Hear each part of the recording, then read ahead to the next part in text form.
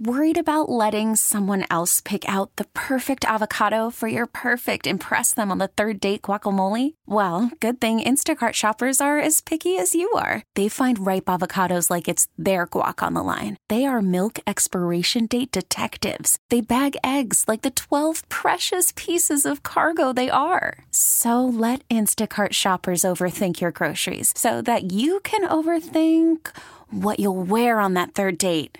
Download the Instacart app to get free delivery on your first 3 orders while supplies last. Minimum $10 per order. Additional terms apply. This episode is brought to you by Progressive Insurance. Whether you love true crime or comedy, celebrity interviews or news, you call the shots on what's in your podcast queue. And guess what? Now you can call them on your auto insurance too with the Name Your Price tool from Progressive. It works just the way it sounds. You tell Progressive how much you want to pay for car insurance, and they'll show you coverage options that fit your budget. Get your quote today at Progressive.com to join the over 28 million drivers who trust Progressive. Progressive Casualty Insurance Company and Affiliates. Price and coverage match limited by state law.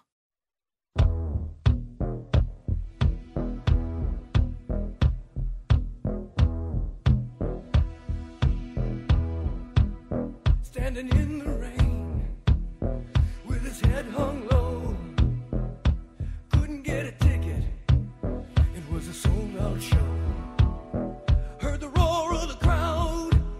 He could picture the scene. Put his ear to the wall. Then like a distant scream, he heard one guitar. Felt good in his hands. Didn't take long to understand. Just one guitar slung way down low. Was a one-way ticket, only one way to go. So he started rocking, ain't never gonna stop. Gotta keep on rocking, someday gonna make that to the top. And be a jukebox hero. Got stars in his eyes.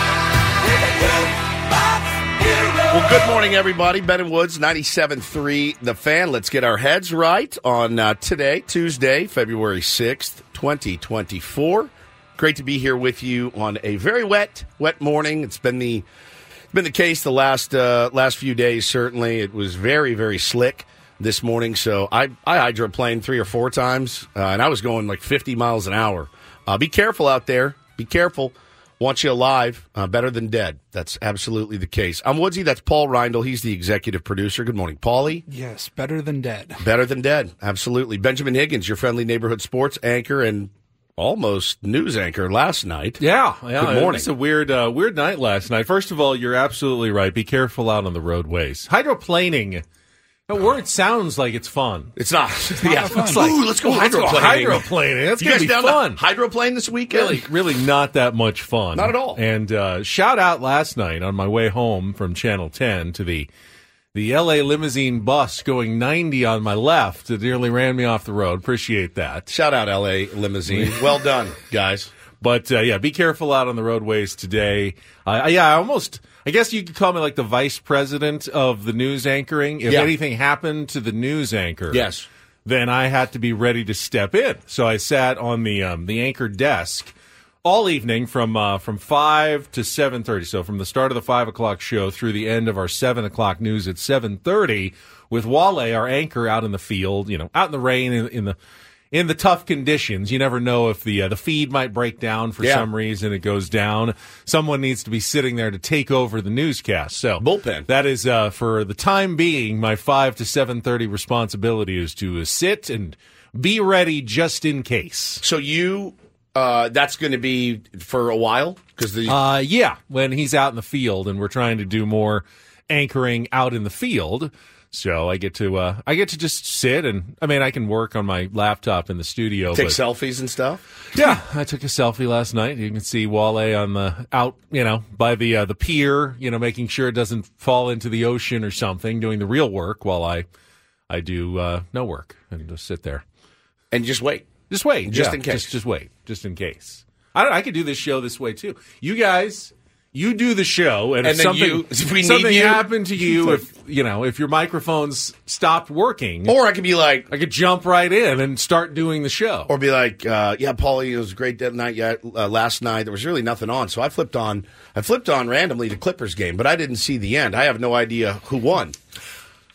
Oh, all right. It's Ben Higgins here, Paul and Woods. Go back to the studio. And you know what? You were just talking about the Clippers. I think they did win that game last night over the Atlanta Hawks, 149-144. Kawhi Leonard, 36 big points as the Clippers have won 26 of their last 31 games. One of the hottest teams, if not the hottest team in the entire NBA. Now, back to Woods and Paul. Yeah, so anyway, Paulie, I'm glad. Thank you, Ben, for that update, and we'll be back with you when we need some basketball information. That actually could work pretty good.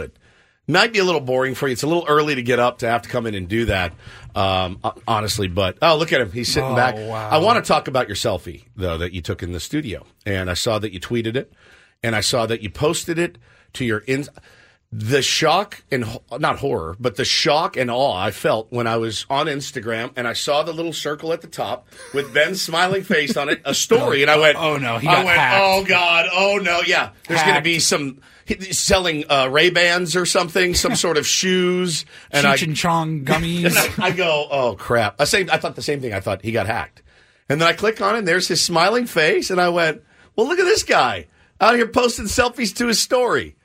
Apparently, I had a little extra time on my hands to finally figure out how to tag myself with a location and add some labels in the background, all those fancy things that I don't have to do when I post a photo on Twitter. Now, I posted X/Twitter photos quite, often, but I just never kind of got into the whole Instagram story thing. Instagram was launched in 2010. Yeah, it is 2024. The story feature is much newer. It's maybe 2 or 3 years. Oh, tops, I don't know about right? that, pal. I don't know about that. I got stories from a long time ago. Yeah. Just a shade under a decade it took you to learn how to post one story of one picture. Now listen, I'll give you a little break here. The reels and stuff, I did a reel, it took me about a month, and it was terrible. I had repeating pictures in it. That was very difficult. This is why Paulie is invaluable to us. Invaluable, because if it were just you and me, I'd be running 99.9%. If it was just me and him, I'd be like, I'm so glad you learned how to do stories now, because now you can post one to Ben and Woods. But no, you look good in your story, and I'm glad that you do it. Post more of them. Paul says I'm like the people in those Progressive Insurance. Yeah. You're turning into your parents commercials. I think even my parents know how to post stories. Sliding into the DMs. That looks like fun. You're not ready for that. You're not ready for that. So their newest commercial with LL Cool J in it, and the guy's like trying to take a selfie. He's like, "All right, so 3, 2, no, countdown. countdown. No, there's no countdown anymore. No countdown. It's incredible. It's just incredible. Yeah, I often, this job these days is so much more than just getting on and shooting the breeze and talking about sports or whatever. You do have to be very active on social media. You have to have, a show Twitter, a show Instagram. You have to have your personal Instagram, your personal Twitter. It's a lot. It's a lot to manage on a daily basis, to be sure. And, new platforms arise and I go, like we have a TikTok. I don't think we've posted anything to it in over a year, as far as I know. Yeah, as far as you know. As far as I know. Have you? Yeah, I post every reel that goes up on our Instagram or Twitter. Goes out on I have no idea. all the press conferences every week. I have no idea. Had no idea those were on TikTok. You need a Paul to be able to manage every single feed that's out That's there. exactly right, man. It's even, I'm not going to act like I'm a social media guru or anything I'm like a guru. that. But Get a guru. it is tough. At least Instagram and TikTok, the dimensions are about the same with the videos, but then you're like, okay, well, do we want to make this a YouTube video? Then it needs to be horizontal. Do we want to put it on Twitter? How do we want it to look? I like Sammy. Sammy has mastered the art of TikTok. Mm-hmm. And I like his TikToks. I have ideas for TikToks, but I don't want to execute them. I would need you because I have an idea of like, all right, because Sammy does, here's the day in the life of a MLB broadcaster or a, pre and post game host. I would love to do morning show. Like, this is the life of, this is what it looks like to host a morning show. But I can't, you want to meet me at my house at 4:30 tomorrow morning, come over and shoot this TikTok of me? I don't think so. And I'm certainly not about to figure it out on my own. It'd take me a month. So I'm no better. But I do know how to do stories, and I'm glad you do too. Maybe this is a homework assignment for all of us, and by all of us, I mean you and me. Yeah. you can still take the videos and then send them to And me, we can and I can put them paste together. them. Okay, all right, maybe we'll do that. I'll do a day in the life We'll have of a a morning show. voiceover. Yeah, be great. I'm a morning radio Can I host. say Not just a day in the life of a morning show host. the number 16? The number 16 In the country. ranked Yeah. morning show That's host. You know I love my rankings. You love rankings. We did crack the top 25. Aztecs back in the top 25 at number 24, but that slides in 8 slots below. That's right. Ben and Woods, yours truly, our show was ranked number 16th in the country for major market morning shows this morning by Barrett Sports Media. So congratulations to you guys and all of us for cracking. This is our highest ranking ever, correct? It is. Yeah. Obviously, the number one morning show in a major market is going to be out of guess, New York. It's Boomer and Geo. Well, I'm promoting Boomer every day on Every our day. show, so obviously they're going to be number one. Then you got DC. Then you got Chicago. Then you got Boston. Then you got Dallas. Then you got Dallas. Then you got Boston again. You got Philly. You got Minneapolis, Detroit, San Francisco, New York again, Chicago again, Seattle, Denver, and then lowly old Ben and Woods from San Diego, California. I didn't hear any Los Angeleses. I didn't hear any Los ahead Angeleses of Ben and either. Woods here in San Diego in the top 20. No, there aren't any Who in the does top 20. local L.A. morning radio? No idea. I have no idea, man. But all I know is I know a lot of national shows run out of L.A., but that's not what this is. it's a very, very, very prestigious honor, as far as you know, the listener. It's very prestigious. I just like rankings. You I know. I I just did love too. rankings. Hey, listen, I'm not going to tell you I didn't get a little jolt this morning when I saw that. It makes me feel good. We've put a lot of work into this show. Our tier ones are the best in the business, and We've been on this list before. That's the highest we've been. that's right, I thought 16, that was really Sweet cool. 16. Yeah, Sweet 16. That's exactly right. Sailor Liver says we'd be top 10 if we played more Bob Dylan. Yeah, I agree. I couldn't agree more. I tweeted last night I'd like to do a show of nothing but Johnny Hamcheck audio and Roll Tide Willie audio. I do 4 hours of two of my favorite things that delight me on the internet these days. Before we go to break, I want to take this moment, if you guys don't mind, to wish my little guy, Bo Woods, a very happy 6th birthday. I love him, obviously, more than anything in the world. And he has been, this is the 6th birthday we've had. Like, we started the show right when he was a baby. And so he's grown up. Like 6 weeks old. Yeah, he's grown up with this show. And I've grown up with this show. And I've grown up being his dad. And he is the most special, beautiful, sweet, sassy, foul-mouthed little turd in the world. And I love him. He's changed my life forever. I know he's up right now because he gets up early. And I know he's listening. So, Bobo, I'm very proud of you. I love you so much. And can't wait to hang out with you today. I'm picking him up early from school. Little Jersey Mike's action. And then tonight, Benihana, 4:30 reservation. Oh. That's how we do it at my house. 4:30 reservation at Benihana. Is he going with you or did you get a sitter? No, I'm going by myself. Just me.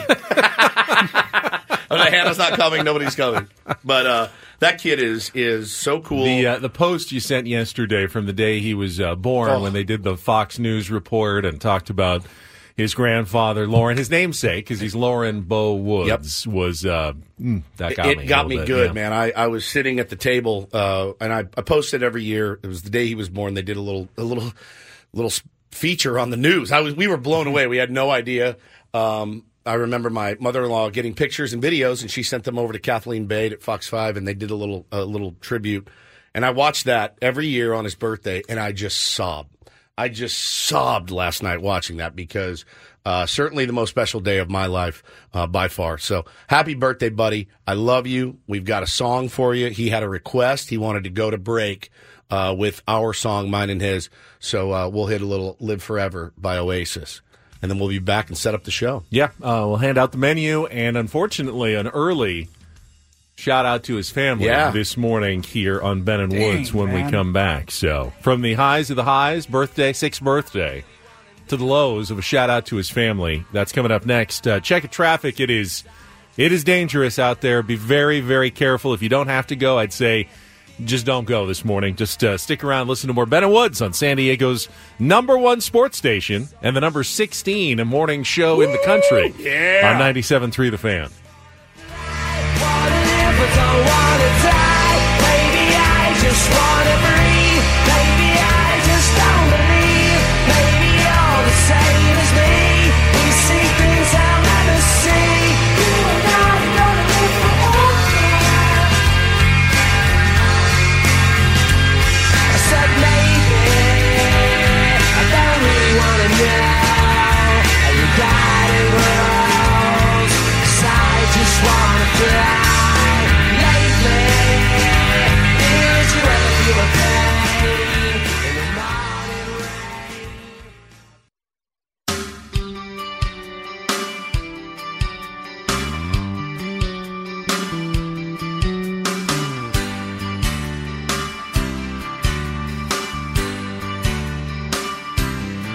I bet you never heard old Marshall Dillon say, Miss Kitty, have you ever thought of running away? Settling down, would you marry me? If I ask you twice and beg you pretty please. She'd have said yes in a New York minute. They never tied a knot. Yeah, a little bad news waking up to that this morning. Yeah, sad news. Country music star Toby Keith passed away yesterday at the age of 62. He was diagnosed with stomach cancer back in 2021, and according to his family, Toby Keith passed peacefully last night, surrounded by his family. He fought his fight with grace and courage. Please respect the privacy of his family at this time. And I did not know that he was ill. I had no idea. I didn't either. Yeah. My mother-in-law is a massive Toby Keith fan. I'm pretty sure she's like jumped up on stage with him. She buys those front row tickets. I think she might have duetted with him once or twice. But huge Toby Keith fan. He has 5 or 6 songs that I absolutely love. He was on that line for me of like, oh, okay, kind of 90s country, and then it like. He had some songs you're like, oh, no, you were doing so good. Don't say what songs, because that will offend somebody very much. Because those songs are wildly popular. But like Red Solo Cup. It's the hokey stuff. But like his like meaningful songs were really, really good. Really, really good. So rest in peace. Shout out to his family, certainly. Shout out to his family. Yeah. I am... I'm not the big cowboy country guy, but Toby Toby Keith actually played a significant role for a few years in our life, because when our children were very young, Bo and Taylor's age and a little younger, you know how kids are, and there's just certain songs that will make them happy. And when you need to make your kids happy, you will play pretty much anything. And I've talked about when they were babies, I'd have to drive around with John Mayer on and sitting there in the back seat to get them to go to sleep. But as they got a little bit older, they became obsessed with one particular Toby Keith song. He did a rendition of that kid's like lullaby, Mockingbird, with his daughter, Crystal Keith. And so this was constantly...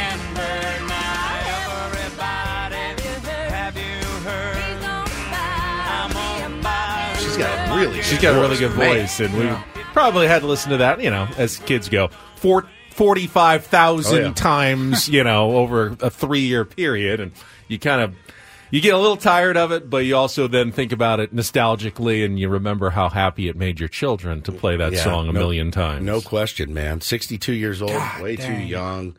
I think he needs a full one, Paulie. I think he needs the full shout. The whole treatment? Yeah. And I really hope we can see more unity and more peace when already things are so difficult. It's true. So, shout out to his family.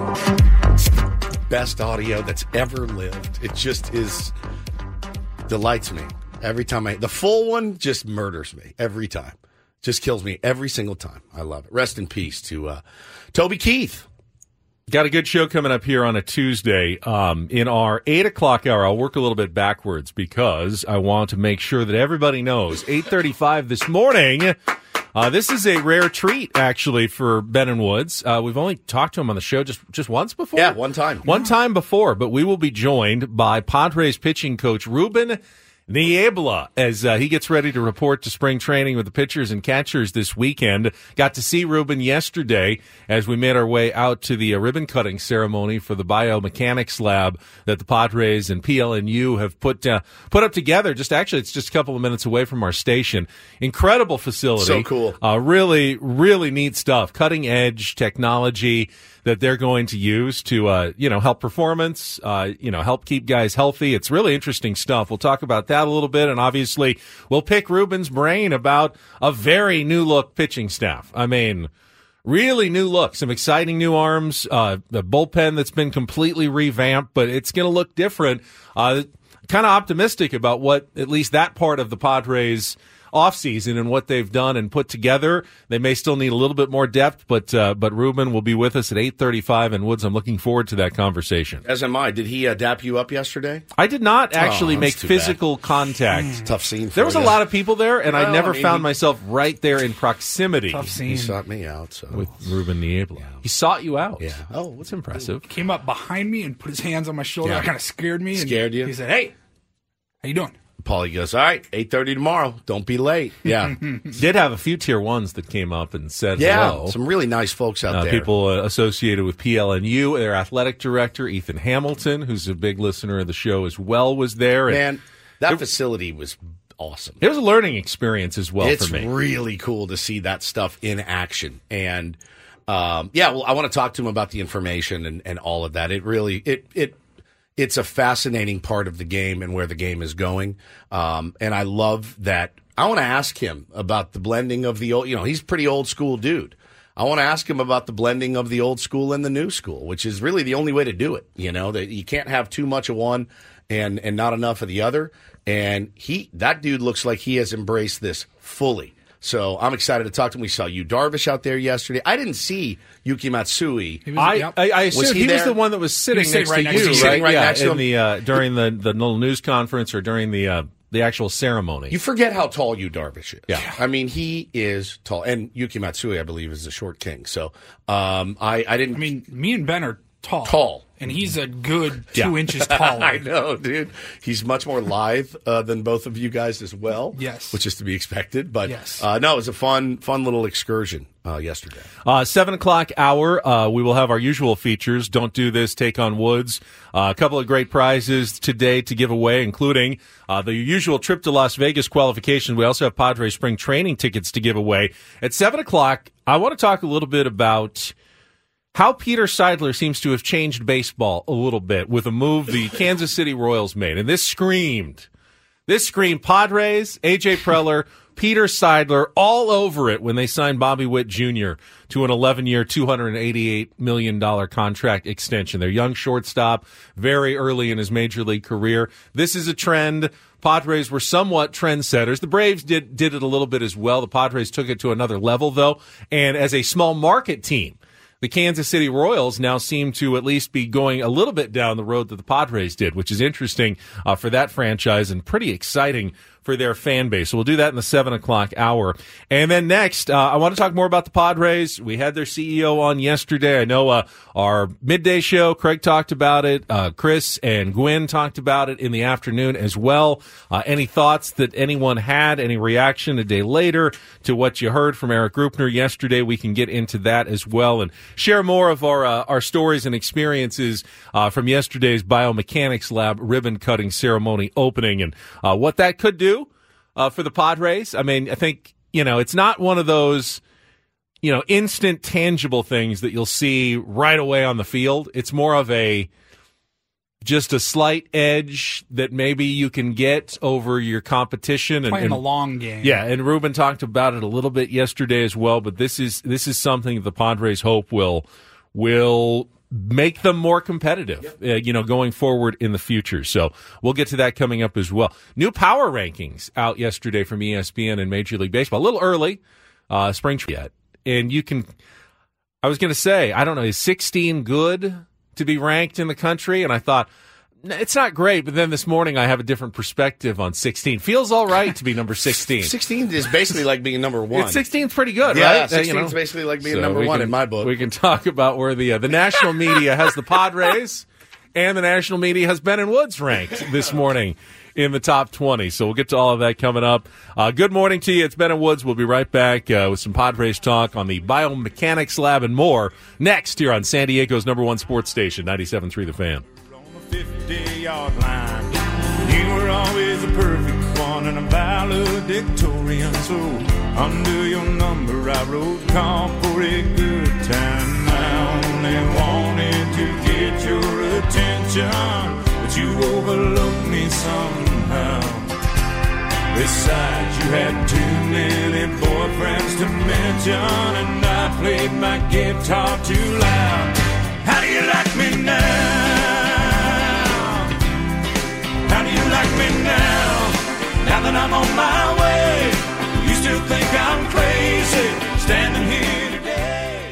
I couldn't make you break 'em.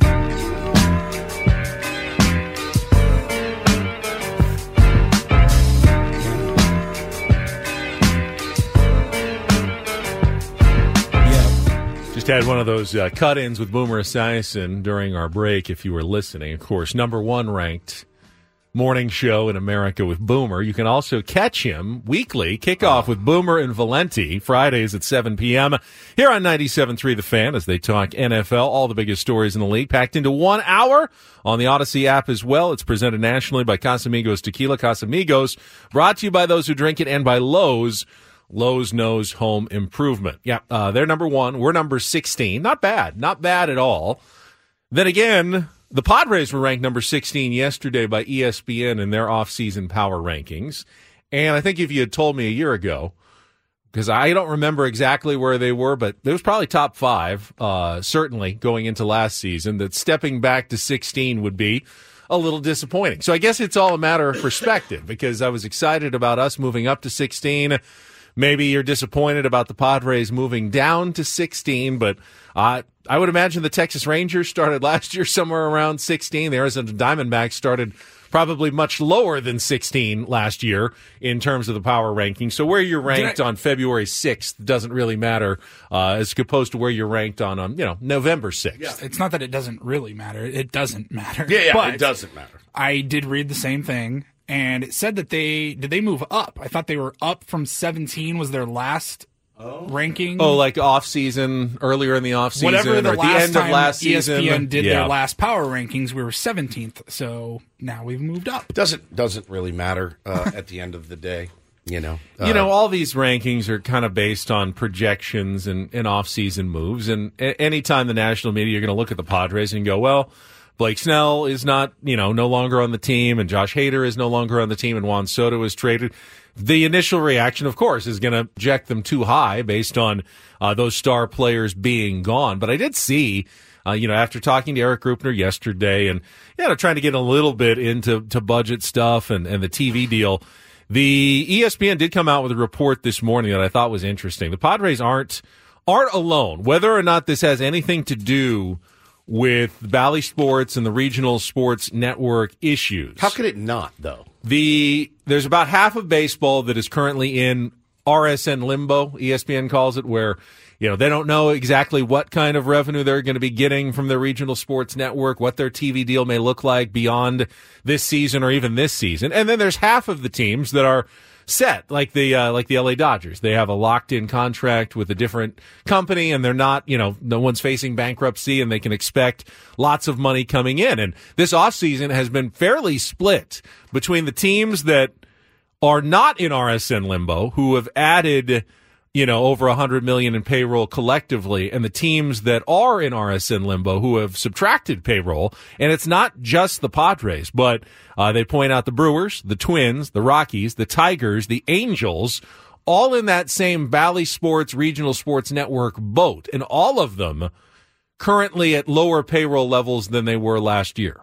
Yeah, I mean, I think that's the proof that you need, and I think most fans are pretty understanding of that. I do think that I've seen that sentiment a lot of yeah, man. I mean, you lose $60 million. That's gonna make a dent. And so, yeah, I think once they get that figured out, I don't know what the next steps are as far as figuring it out. Are they going to do it on their own? Is MLB and Eric told us yesterday, I believe, I don't want to misquote him, but Major League Baseball is kind of handling that for now. And boy, they've done such a great job with everything else. I look forward to seeing how they do this. There are only 3 teams who are currently in that RSN purgatory who have actually added payroll in the offseason, and all 3 of them have a special circumstance. It's the Texas Rangers, the Arizona Diamondbacks, so you're defending league champions, and the Atlanta Braves, who are clearly in a win-now sort of mode and have done a good job in keeping the payroll fairly manageable due to the contracts they've given out to begin with. And they play in a really big market, even though, they may not know exactly what their TV deal looks like. But all the other teams in RSN purgatory, essentially, have scaled back payroll this offseason, which is interesting to say the least. And, is it temporary? Is it permanent? We don't know. We don't know what it looks like beyond right now. But right now, there are a number of teams that are being at least very cautious this offseason with potential uncertain revenue streams in their future. Well, and one thing you do know is that the fever for the Padres in San Diego is very high. I don't think anybody can deny that. I think there are a lot of people kind of peering over the fence right now saying, well, it's not quite as good as it looked last year, but we talked to Eric Krupny yesterday about season ticket sales are going well. People are still invested in this team. They want to talk about it. In fact, they really don't like when you talk about anything else other than the Padres. The news has just been very slow. The cycle has been very slow this offseason. But I think they're going to be okay in that fans are going to be interested in and want to watch and listen and talk about the team. I don't think that's going away anytime soon. And I think, they have done a good job at making sure that there are guys there that can put asses in the seats, like Fernando Tatis Jr., and he listed off the guys yesterday. We don't need to rehash it. That being said, though, yeah, man, I would love to see the roster completed before pitchers and catchers report. And then let's ride. Let's go. Like hair on fire. Let's try to shock some people. I don't know if the Padres will be good or not this year. That remains to be seen. But I've seen not good and not interesting Padres teams. That's the worst combo. Not interesting teams at all. And I can tell you that I don't know if they'll be good or not, but there's going to be interesting things surrounding this Padres team. Enough talented players, enough excitement that at least it's not the old days of, all right, they're bad and they're also boring. Right. And that is not true, I don't think. So, if for a team in need of maybe an off-season win, one that had so many off-season wins the last couple of years and not many this off-season, thought yesterday was a big off-season win for the San Diego Padres. Let's check traffic, then we'll talk about what we did right after the show yesterday and why the Padres think yesterday could be a game changer for their organization coming up next year on 97.3 The Fan. From the 97.3 The Fan Traffic Center, here's Kelly Danick. Considering we've got some very wet roadways around the county, folks aren't doing too bad. Just a couple of things to mention here. Hit and run crash northbound side of the 125, just past Hamashaw. It's already in the clearing stage. Also, eastbound 8 near Magnolia. We have reports of a collision involving several vehicles. Looks like it is partially in lanes. And southbound side of the 805 at Orange Avenue off-ramp. Collision involving a couple of vehicles there over to the right shoulder. Yeah, just continue to give yourself plenty of extra time. Keep your speeds down out there. I'm Kelly Danick with Ben and Woods, San Diego's #1 sports station, 97.3 The Fan. So it's been a couple of years now where we've kind of heard about the Point Loma Nazarene University biomechanics lab and the plans that the Padres had. But, it's a slow process of designing the facility, getting the funds, construction, and everything. And finally, yesterday, after a lot of work on behalf of both the university and the Padres, they were ready for the official ribbon cutting of their new biomechanics lab, which is on a satellite campus, actually just down the street here from our station. And we got invited to take part in that ribbon cutting ceremony, to hear some of the speakers from the school and the Padres, and then actually go inwards and see what it looks like in there, where Padres pitchers like Yu Darvish, who was in attendance yesterday, will get up on a mound with cameras all over the place, sensors in the floor, that actually measure force and instantly. What is amazing about it, they had Daniel Camarena there throwing some pitches, and how quickly, instantly, you don't just see the velocity and the spin rate, but you can actually see the skeleton of the pitcher, his entire movement. The cameras are so precise that you can see as the ball is being released out of their hand exactly where their finger position is on the seams, and pretty how the ball man. comes out. It's pretty interesting stuff. It really is, and they had a kid from PLNU throw first, and it was fun, man, to watch him kind of get hot up there. And he was first pitch was 79. I went, oh, okay, and then 83, 86. 88, and I'm watching the ball come out of his hand and the pronation of his wrist, and I was just entranced by it. I think it's really, really good stuff. I think it serves a dual purpose.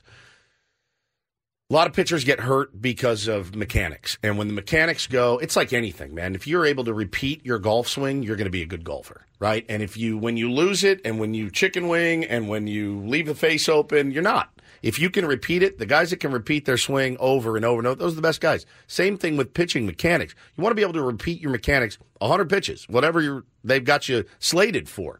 And you say it to yourself without even realizing it. Like if you're on the mound throwing, whether it's adult league, fantasy camp, high school, college, whatever, you're like, oh, that one felt good. Do that same thing. Don't change a thing. Whatever I just did, that felt really good. I got to repeat it again. And so it can actually help limit injuries by, making sure your mechanics are in line and your foot's landing where it's supposed to be and your arm's where it needs to be. And then the other detail of it is, why isn't my slider breaking? Where's your hand on the seam? Where are you snapping it off? It's all of that, and it's really, really cool to see. So you're only getting this many RPMs. Yeah, I'm excited. Ideally, want this many. I'm excited to see how many guys buy into it, and it sounds like, based on the article Dennis Lynn wrote in The Athletic about it, we saw Dennis yesterday.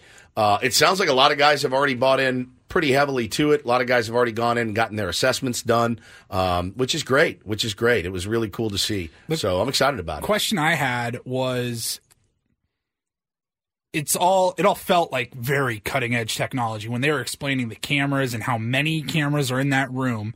Is this cutting edge for the Padres? Are they leading the game with this, or are they behind the game? I would say they're caught up now. Well, no, I get the understanding that I got. Obviously, places, out of the other 29 teams in baseball, who has this kind of technology? Places like Driveline, who are the cutting edge of this puts the Padres near the top.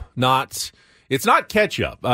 What I was told is that this is they are now like the envy of other teams. Okay. Like they are being asked by other teams how they put it together. PLNU is being asked by other Major League Baseball teams, like, how can we set something like this up? This is beyond just TrackMan. Right, which everybody has.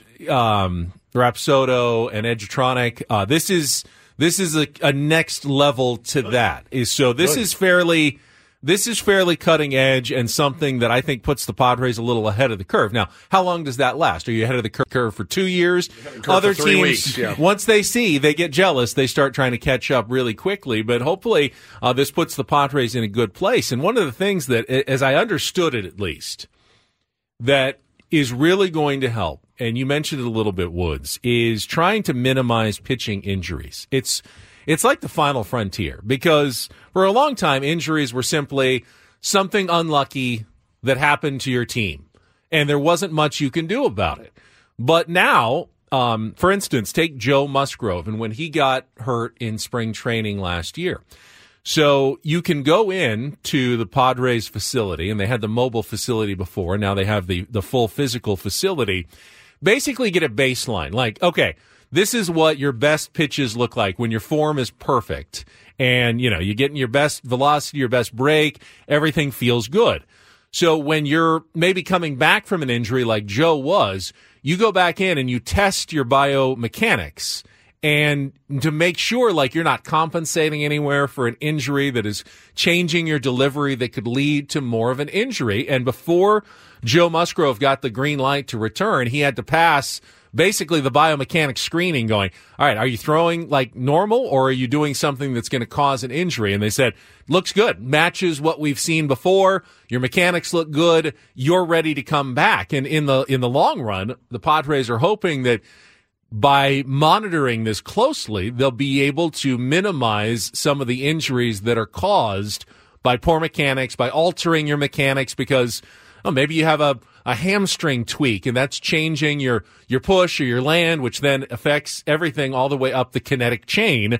So, if this keeps guys a little bit healthier on the field more, that can be a real competitive edge in Major League Baseball. Yeah, and the other thing I'm really interested to ask Tio Ruben when he joins us at 8:35, we'll be joined by Padres pitching coach Ruben Niebla, is the discernment that he has to have when working with a bevy of different pitchers, because I think the younger generation of pitchers will be like, oh, give it to me. Give me all. I need to know what my spin rate is, and I need to know this, that, and the other.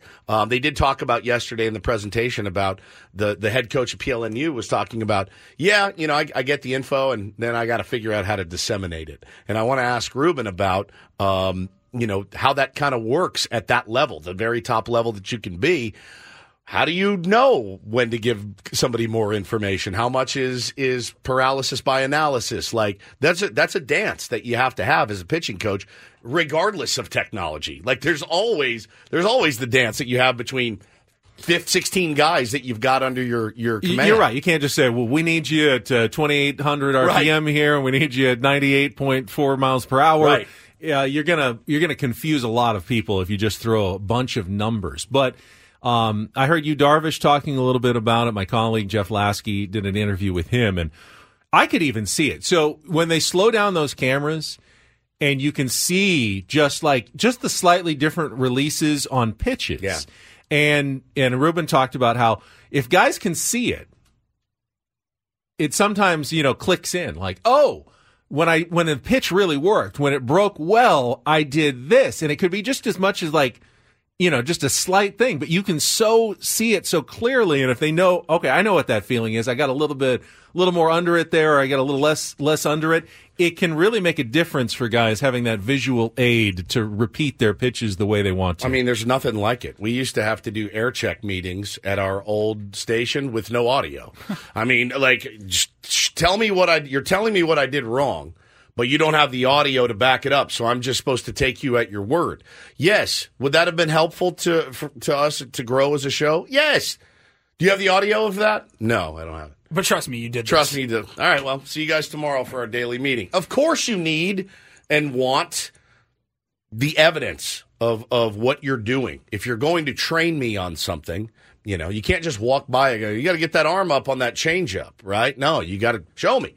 Show me, because I feel like I'm doing exactly what you're saying. Well, no, look how low your elbow is, right? Like, it's going to be great. And again, yes, this did exist, and they sent players to the James Andrews lab in Alabama, or some guys would go on their own to Driveline. But now the Padres have the ability to do this in their own backyard, which is undoubtedly much, much more efficient than putting someone on a plane across the country. You might be able to do that once a year. Now you can check in through the off season and other even parts of the year. And I'm curious to ask Ruben when he joins us at 8:35, how much during the season can you use this? Yeah, good question. Like a pitcher between starts, will he maybe do his bullpen session and go to this lab instead of doing it at Petco Park when they're at home, just to occasionally get that that baseline or that comparison to where they were before? Or is this more of an off season tool for the Padres and how they specifically plan to use it going forward? Yeah, I'm definitely excited about it, and it was nice to go and see yesterday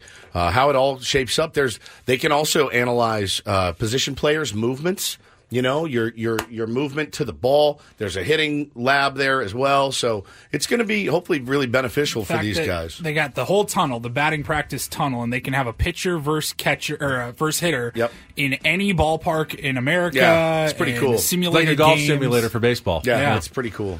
All right, that would have been a double at Yankee Stadium, but not at this stadium. All right, 1 hour in the books. We'll come back, play Take on Woods, and are the Kansas City Royals trying to be the new San Diego Padres?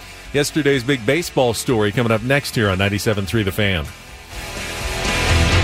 Worried about letting someone else pick out the perfect avocado for your perfect impress them on the third date guacamole? Well, good thing Instacart shoppers are as picky as you are. They find ripe avocados like it's their guac on the line. They are milk expiration date detectives. They bag eggs like the 12 precious pieces of cargo they are. So let Instacart shoppers overthink your groceries so that you can overthink what you'll wear on that third date.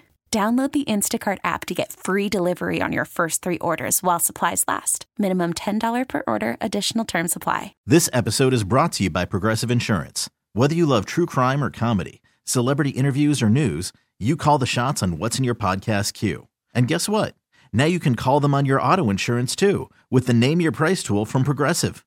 It works just the way it sounds. You tell Progressive how much you want to pay for car insurance, and they'll show you coverage options that fit your budget. Get your quote today at Progressive.com to join the over 28 million drivers who trust Progressive. Progressive Casualty Insurance Company and Affiliates. Price and coverage match limited by state law. Hiring for your small business? If you're not looking for professionals on LinkedIn, you're looking in the wrong place. That's like looking for your car keys in a fish tank. LinkedIn helps you hire professionals you can't find anywhere else, even those who aren't actively searching for a new job but might be open to the perfect role. In a given month, over 70% of LinkedIn users don't even visit other leading job sites. So start looking in the right place. With LinkedIn, you can hire professionals like a professional. Post your free job on linkedin.com/recommend today.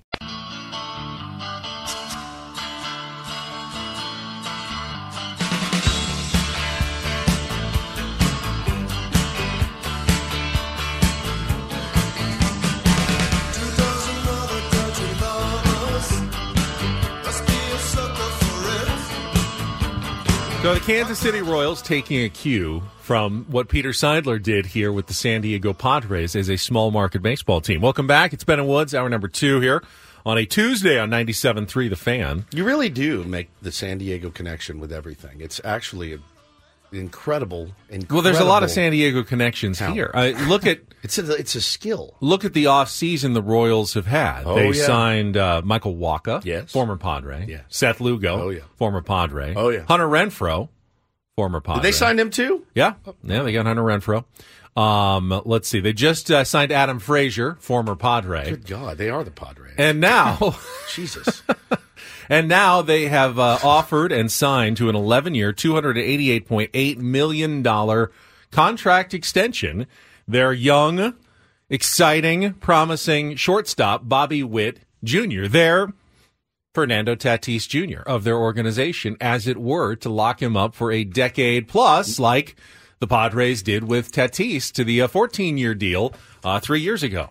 Now, we'll really know that they're copying us when they move him to right field next year, and he is a platinum glove winner. We're like, hey, something's afoot now, here. They haven't gone out on the giant free agent market and done the Manny Machado and Xander Bogaerts signing. They're still the Kansas City Royals, and they may not be fully in with the, let's see if we can increase the payroll to the the level of the top 5 teams in baseball. But clearly, the Padres, A.J. Preller, Peter Seidler were on to something when they identified a young potential superstar player and thought, let's take care of this early. Let's go with the long-term contract that may look ridiculous at the time. Almost, unproven player getting $340 million for that amount of time. It was nuts. People viewed it as completely unnecessary. Why you could wait a little bit? Yeah. Why would you do it so early? And you could regret this. Of course you could, and you still may. But now other teams are seeing the value in with the way that baseball salaries just continue to increase. Fernando Tatis Jr.'s deal in just a short couple of years, all of a sudden looks like a bargain. It absolutely a real potential bargain. 24 a year? Yeah. I mean, with Ohtani getting $700 million now. Yeah. For a superstar player, and if he is anywhere near what we've seen so far for a decade, the Padres will be reaping the benefits of that deal for a long time. Soto's next contract will probably be the more appropriate comp. I mean, you can't compare anybody to Ohtani's It'll be double at least, I think, now. But you can't compare to Ohtani. Yeah, the number is what it is, but the guy's a never-before-seen two-way player. Right. But Soto getting $450, $500 million. That's more comparable to Tatis now as another outfielder, and you're like, yeah, I'll take Tatis at $24 million a year. Absolutely. One of the differences I've seen in the two is that I don't see the national blowback with the Kansas City Royals signing Bobby Witt Jr. to this deal. I love Bobby Witt Jr. He's from my hometown of Colleyville, Texas. My brother went to Colleyville High School. The Witt family grew up there. I love Bobby Witt Jr. This is not a knock on him. I have not seen any blowback on this deal at all, like we did with the Fernando Tatis Jr. deal. Ken Rosenthal, in fact, who is, is kind of a low-hanging fruit, easy target sometimes. I mean, he wrote the article yesterday. Rosenthal, Bobby Witt Jr. extension shows small market teams can and should make big moves, when 2 weeks ago he wrote that they shouldn't because they might end up being a pedophile like Wander Franco. And then he had a lot to say about the Tatis deal when that happened. So I don't really know. It's very much snip, snap, back, forth. Like, is it good or is it not? Is it good? I think it's good. If I was the Royals brass, I'd say absolutely. Are you open to this, Bobby? You are? Great. Then let's get this thing done. We want you here, and we want you manning shortstop for the next 10 years, 11 years. Absolutely want you to be a Royal for the rest of your life. Now, he's got opt-outs. Yeah, that does protect him a little bit. If he's like, an unbelievable superstar. And he's like, this, we're not winning, and this is terrible, and I want to win before I go. Then, yeah, he's got an option to get out of there if he wants to. But I thought this was an awesome move, and I thought it was a necessary move. Do I also understand they're bucking for a new stadium to be built in Kansas City? Is that right? I think they just decided that they're staying. Are they going to stay? Yeah, and they're going to refurbish and. I thought I read that they were still working on it. Are they still thinking about it? Potentially. I know a lot of people would like them to stay. They love Kauffman. I loved it. I had the time of my life. It really was one of the nicer, cooler stadiums I'd been to. I thought Passan wrote something along the lines of, like, to start his story yesterday, the Royals are hoping that to get a new stadium soon, and that Bobby Witt Jr. will be the centerpiece of it, or something like that. He's a spectacular player, man. He is a spectacular player. I love watching him play. But yeah, I loved it. I thought it was great. I think it's great for the game, and for all the reasons we just talked about, with like Tatis being a bargain. The market changes so much in just a short span. I mean, when guys like Sean Manaea are making $15 million a year, guys that you completely forgot about, like, that's on the pitching side of it. But I look around baseball and you look at like what the Mariners did with their center fielder Julio Rodriguez. Yep. Signing him to that long-term deal, 12-year deal. You're seeing prospects getting 6, 7, 8-year contracts. The guy now. Jackson Chourio just got 8 years, $82 million from the Brewers. The Tigers. Yeah, I think it's great. And hey, listen, don't be surprised. Don't be surprised if Ethan Salas continues to climb the ranks as he is, that you don't see a deal like this in the next 2 to 3 years for the San Diego Padres of locking him down for 10, 11, maybe 12 even years. Sooner. Maybe even sooner. You never know. I'm accused in the chat of being a little jealous of the Royals. I don't know. I might be a little jealous of the Brewers as well. They made a move yesterday that I liked.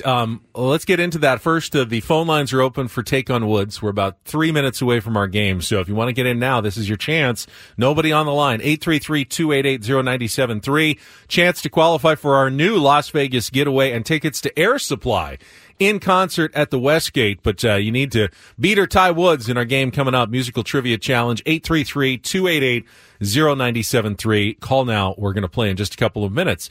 Yeah, the other move in baseball yesterday was maybe under the radar, but the Milwaukee Brewers, who just traded away Corbin Burns, of course, to the Baltimore Orioles, signed right-handed pitcher Jacob Junis to a 1-year, $7 million deal. And, Junis didn't Corbin Burns. Yeah, I was going to say, if you worked in Milwaukee this morning and tried to pitch this, they would come after your head. No, but he does, and I saw Eno Saris come out with some of his stuff, and his slider is definitely one of the best in the game. He showed the Stuff Plus numbers on sliders, and Junis was right up there. I think it was in the top 10, top 15 in the league. One of the top ones in the league, I noticed, was Michael King as well, new Padres pitcher with one of the top sliders in all of baseball. But if you're trying to find, you're never going to replace a Corbin Burns completely, but to trade him, the Brewers obviously would like to still be competitive. Sure.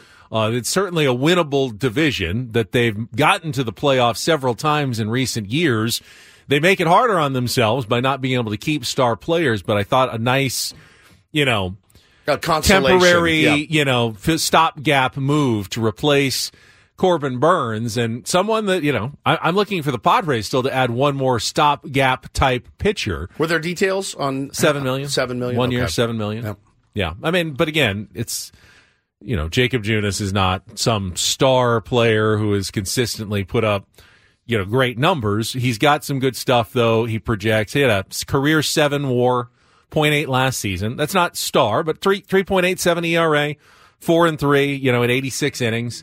It's these are the kind of players that I would think the Padres would be looking into, at least, going into spring training, needing to add. They may be. I don't know. I don't know what they're up to. No, they have played it close to the vest. Very, very close to the vest. I mean, you can't get much closer to the vest. You're like you're in the inside. Pocket of the You're vest. inside. You're the under vest. your shirt, peering through. Oh, 2 Kings. Yeah, it's up under your shirt. You really don't want anybody to see it. All right, let's get to today's game. It's time to play Take on Woods. It's time for Take on Woods. Woods. Woods. All right, we got Tom as our contestant as Woods leaves the studio. Tom, good morning. How are you? I'm doing great. How you guys doing? We're good. First timer, or have you played before? First time caller. All right. Love it. Let's go through the rules. I'm sure you know them, but just for everybody. It's 5 questions. Woods will then come back, answer the same 5 questions without benefit of the category. If you beat or tie him, we will put you into our grand prize monthly drawing for a 2-night stay at the Westgate Las Vegas Resort and Casino and 2 tickets to Air Supply May 31st, June 1st at the Westgate International Theater. Tickets are on sale now at Ticketmaster.com. And, of course, Take on Woods is brought to you by Valvoline Instant Oil Change. Only takes 15 minutes. You don't have to get out of your car. For directions and discounts, go to SoCalOilChange.com. That's SoCalOilChange.com. Here are your categories, Tom, for a Tuesday. Still have the mystery category sitting there. That one, the first song, the 2-second song, will give you the clue to the rest of the answers. We have Don't Call Me Edward. That is all about musical eddies. And we have a new category called Add a Zero, in which you're going to add a 0 to each answer all the way through. So your choice, mystery category, Don't Call Me Edward, or add a 0. Tom, what is it going to be? Let's do mystery category. Ooh, why not? It's back. All right. The mystery category can be tough, but if you identify the 2-second song and the artist, you'll be well on your way to solving today's mystery category. So, Paulie going to play you some music. Give me the title and the artist. If you don't know it, say pass. You may figure out the category later on as we go. You'll have 60 seconds to answer as many as you can. If you don't know, say pass. We'll come back to it if there's time left on the clock. Tom, you ready to play? Let's do it. All right, let's do it. The mystery category. The music will decide. 60 seconds on the clock. Your time begins when Paul plays that music. Good luck, Tom. Let's take on Woods. I never meant to be so bad to you. I think it's anyone in the past. Which 1980s song that became an international sensation turned the Vapors into one-hit wonders? I really think so. Pass. The title of which Led Zeppelin progressive classic shares a name with the northernmost province of India near the Himalayan mountains. Oh, goodness gracious. I got no chance here. Pass. It didn't become popular until David Bowie recorded it in 1983, but which song did he co-write with Iggy Pop that was first recorded back in 1977? Pass. Murray Head is the British actor who raps out the verses in which quirky song from the musical Chess. Goodness gracious. Oh, no, Tom. Pass. All right, go back to our song. Be so bad to you. One thing I said that I would never. Oh, God. This is embarrassing. That's okay. No, you know what, Tom? It's all right. The mystery category can be very tough. Got to get the first one. Yeah, so that song is Heat of the Moment by Asia. And Asia was the theme because the rest of the answers were Turning Japanese by the Vapors, Kashmir by Led Zeppelin, China Girl by David Bowie, and One Night in Bangkok by Murray Head, all Asian places. So, I don't know, maybe this will be tough for Woods, too. We had a 5-4 game yesterday. Yeah. All right, Woods. Down goes Woods. All right, let's reset everything. 60 seconds back on the clock. Your time begins when Paul plays the music. Good luck, Woods. Let's take on Tom. Heat of the moment, Asia. Correct. Which 1980 song that became an international sensation turned the Vapors into one-hit wonders? I really think so. I'm turning Japanese? Correct. The title of which Led Zeppelin progressive classic shares a name with the northernmost province of India near the Himalayan mountains. Kashmir. Correct. It didn't become popular until David Bowie recorded it in 1983, but which song did he co-write with Iggy Pop, first recorded in 1977? That is Fame. Incorrect. No, it's not Fame. Murray Head is the British actor who raps out the verses in which quirky song from the musical Chess? Putting on the Ritz? No. You got three. What's the Bowie one? China Girl. China Girl. I didn't know he wrote that with Iggy Pop, actually. Yeah, it was a mystery category. He did. Asia was the theme. Asia, Heat of the Moment, Turning Japanese, Kashmir, China Girl, and One Night in Bangkok. I hate that song. But you did win today, 3-0 over Tom. It's a mystery category, which is always tough. That was very tough. Yeah. Murray Head, by the way. That song's terrible. I know you like it. I know you do. I know it. You didn't have to tell me. I knew you liked it. I do. Bangkok, Oriental City. It's the worst. The worst. One Night in Bangkok makes the hard man humble. Whoa. My goodness. All right. Let's try again tomorrow with another game of Take on Woods. Congratulations on getting back into the win column after an L to Guy yesterday. All right, Don't Do This is coming up next. You said you had a Matt Barnes story? Oh, dude, come on, man. Yeah, you went full Little League dad. And we have our first controversy from Super Bowl week in Las Vegas already involving another one? The San Francisco 49ers. Oh. All right. Coming up next with Ben and Woods on San Diego's #1 sports station, 97.3 The Fan.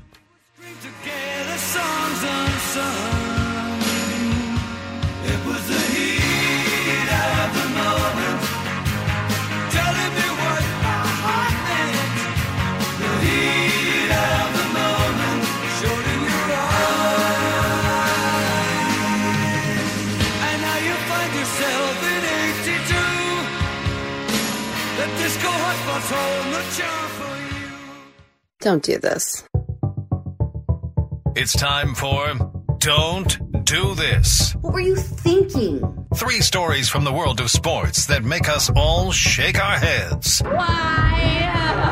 How many times do I have to tell you? I'm sorry, I fudged up, guys. You idiot. You moron. You're a dumbass. The apple sometimes does fall from the tree. Don't do this. Do not tweet that. With Ben and Woods. I like a Nickelback song or two. On 97.3 The Fan.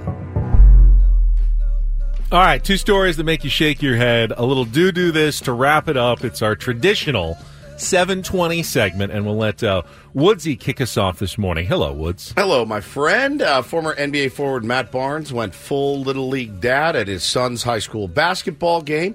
He was standing, yelling obscenities at the referee. And then, this is where it gets interesting, he allegedly attempted to intimidate a student broadcaster. So Jake Lancer said on the air, Harvard Westlake broadcaster, that Matt Barnes came up and kind of put his hands on me, actually.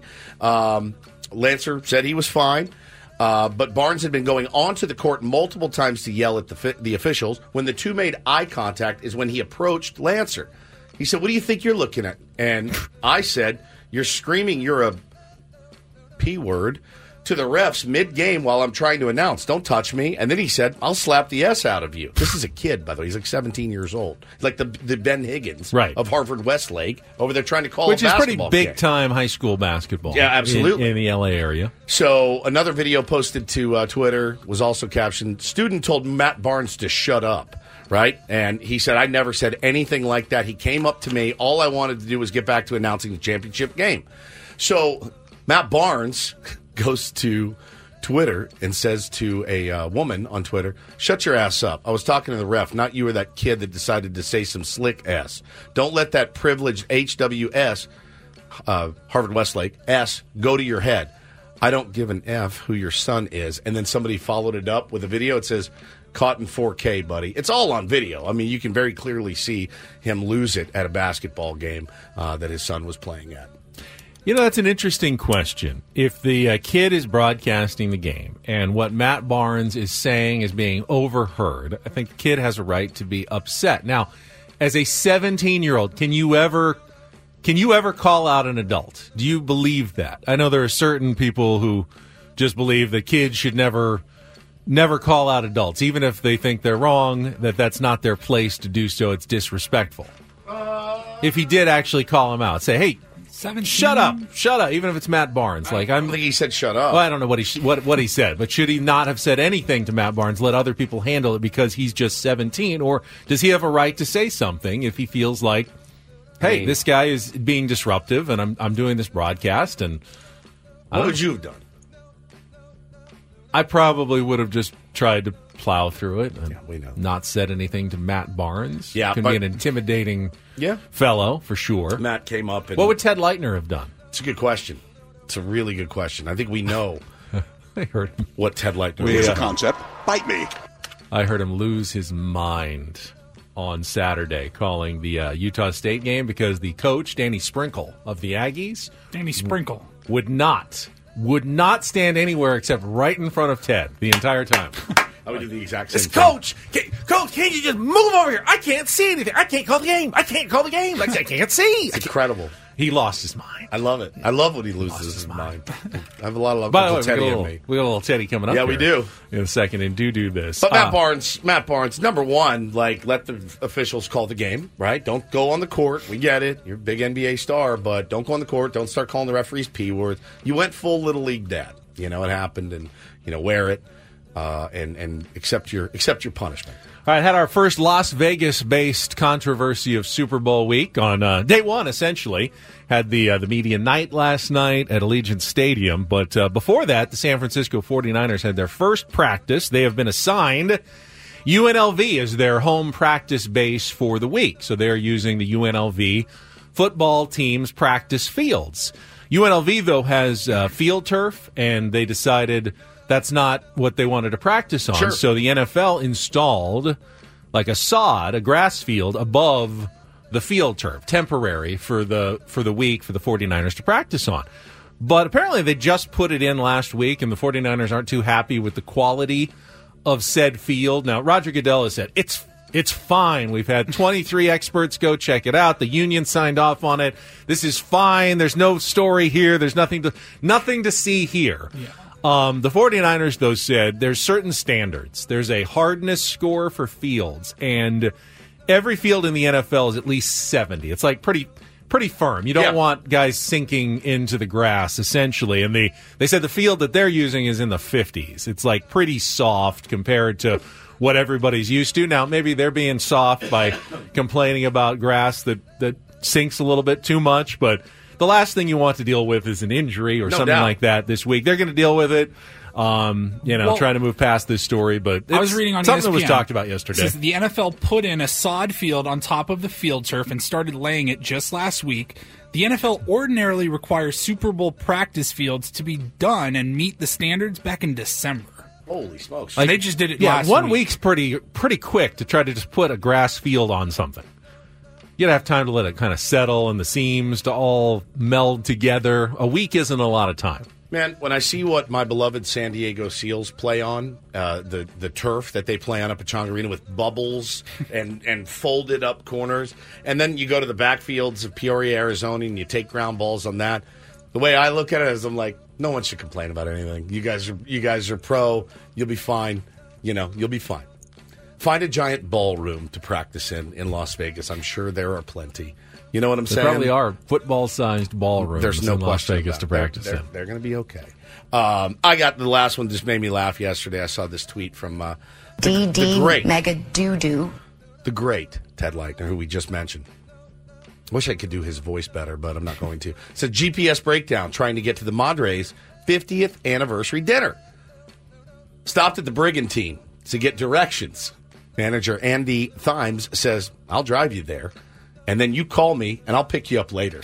Saved by a Padres fan. So the dinner wasn't at the brig. It was not at the brig. But Ted knew how to get to the brig. He thought saw the brig. Someone at the brig will know where I'm supposed to go. I absolutely died. And not only did they said, Uncle Teddy, I'll drive you. I'll just take you there. Thanks to Andy at the Brigantine and the Madres. He said, saved by a Padres fan. I thought that was the greatest story. Imagine you're Andy from the Brigantine, and Ted Leitner walks in all in a panic because he's lost, and you're like, you know what, bro, leave your car. I would have done this exact same thing. I'll just drive you there. Uncle Teddy showed a great, a lot of trust in Andy from the Brigantine to get him there. But I thought that was just a really, really cool story. And very quintessentially, Uncle Teddy. And Paulie on our feed showed a great picture of my colleague Marie Coronel, who was there at the Madres dinner, posing with Uncle Teddy and Jesse Igler and Mud Grant, all at the Madres anniversary dinner. So that was very cool.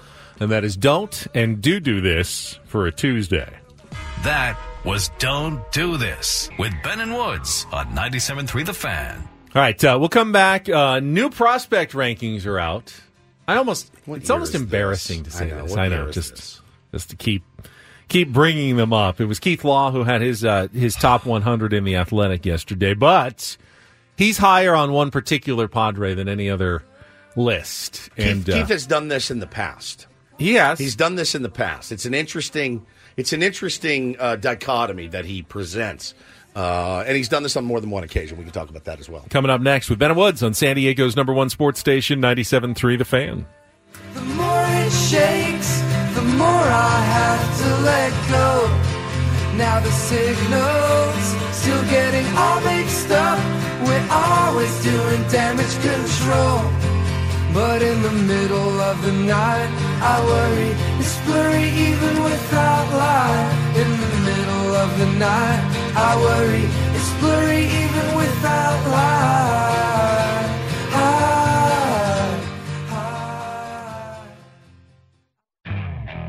Okay, picture this. It's Friday afternoon when a thought hits you. I can spend another weekend doing the same old whatever, or I can hop into my all-new Hyundai Santa Fe and hit the road. With available H-Track all-wheel drive and 3-row seating, my whole family can head deep into the wild. Conquer the weekend in the all-new Hyundai Santa Fe. Visit HyundaiUSA.com or call 562-314-4603 for more details. Hyundai, there's joy in every journey. We really need new phones. T-Mobile will cover the cost of 4 amazing new iPhone 15s, and each line is only $25 a month. New iPhone 15s? It's better over here. Only at T-Mobile, get 4 iPhone 15s on us and 4 lines for $25 per line per month with eligible trade-in when you switch. Minimum of 4 lines for $25 per line per month with autopay discount using debit or bank account. $5 more per line without autopay, plus taxes and fees. Phone fee at 24 monthly bill credits for well-qualified customers. Contact us before canceling account to continue bill credits or credit stop and balance on required finance agreement due. $35 per line connection charge applies. See T-Mobile.com. After the end of a good fight, you deserve an ice-cold reward. Modelo is the mark of a fighter. You've earned this rich golden lager with a crisp, refreshing taste. Because you know, the bigger the fight, the better the reward. You put in the hours, the energy, the tough labor. You are a fighter, and Modelo is your reward. Modelo, the mark of a fighter. Drink responsibly. Beer imported by Crown Imports, Chicago, Illinois.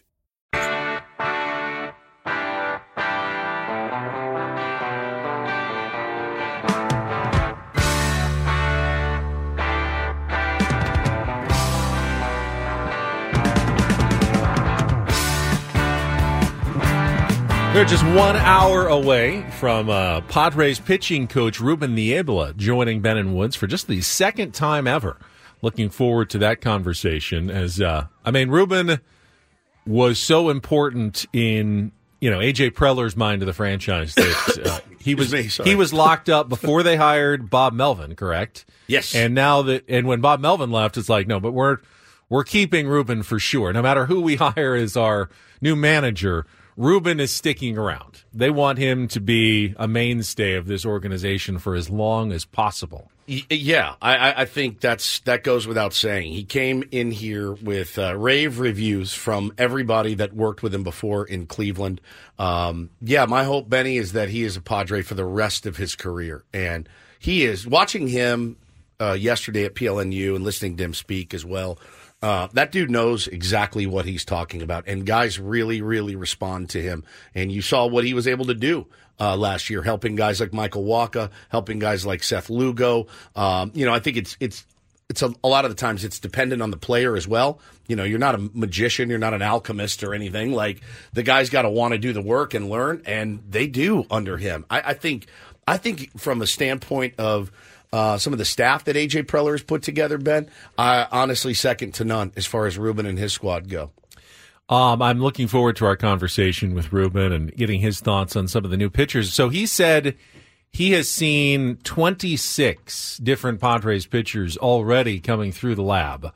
So he'll have a good idea of what he's got to work with this season, even before pitchers and catchers report to Peoria, Arizona this Sunday. Yeah, some guys on the roster, some guys non-roster invitees, I think is what I read. But, yeah, if you get a chance to go work with him, absolutely, you take it. And I love to hear that 26 guys have already done that. All right. I know we've had a lot of prospect talk this offseason, but it is fun to dream on the potential of future maybe superstars, and Keith Law of The Athletic is extremely high, even higher than most, on one Padres prospect in particular. Get to that right after this. Check it on 97.3 The Fan.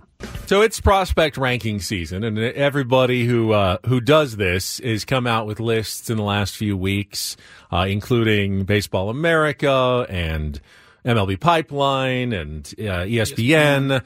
So you've seen a ton of these, and they're all kind of variations on the same theme. There's some guys will make the top 100, others won't on certain lists. The top 15, 20 are generally the same guys for the most part in a little different order. And we've seen Ethan Salas jump into all of these rankings after last year. I mean, he wasn't even eligible yet, had not started his pro career as a 16-year-old who had just signed out of Venezuela.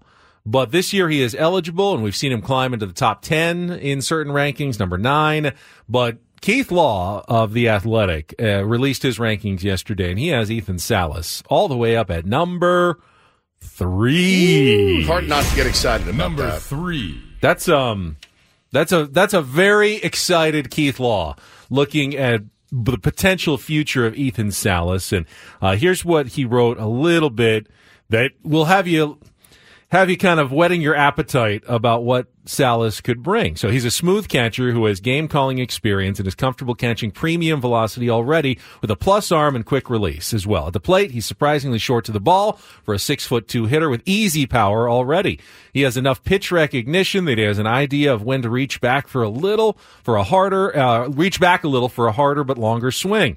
Catching's tough on the body and mind, with prospects behind the dish essentially doing a double major, learning all of the skills for a backstop, receiving, blocking, framing, throwing, game calling, being nice to umps, while also developing as a hitter. Salas is advanced at the first major, being a catcher as any 17-year-old I can remember seeing, and he seems to be ready to at least survive in Double-A as a hitter already. It's a potential bat that would play at first base, attached to a catcher who might be plus in every meaningful aspect of the position. If he keeps hitting, Krylon might put him in their commercials. I don't know what that means. I don't know what that means either, but I bet it's good. Yeah, sounds good to me. Sounds very good. That's as glowing of a scouting report as you're going to hear about just about anybody. Yeah, and I mean, it's funny, and he lists his criteria for how he ranks these guys. Krylon is spray paint. Paint in the corner? No.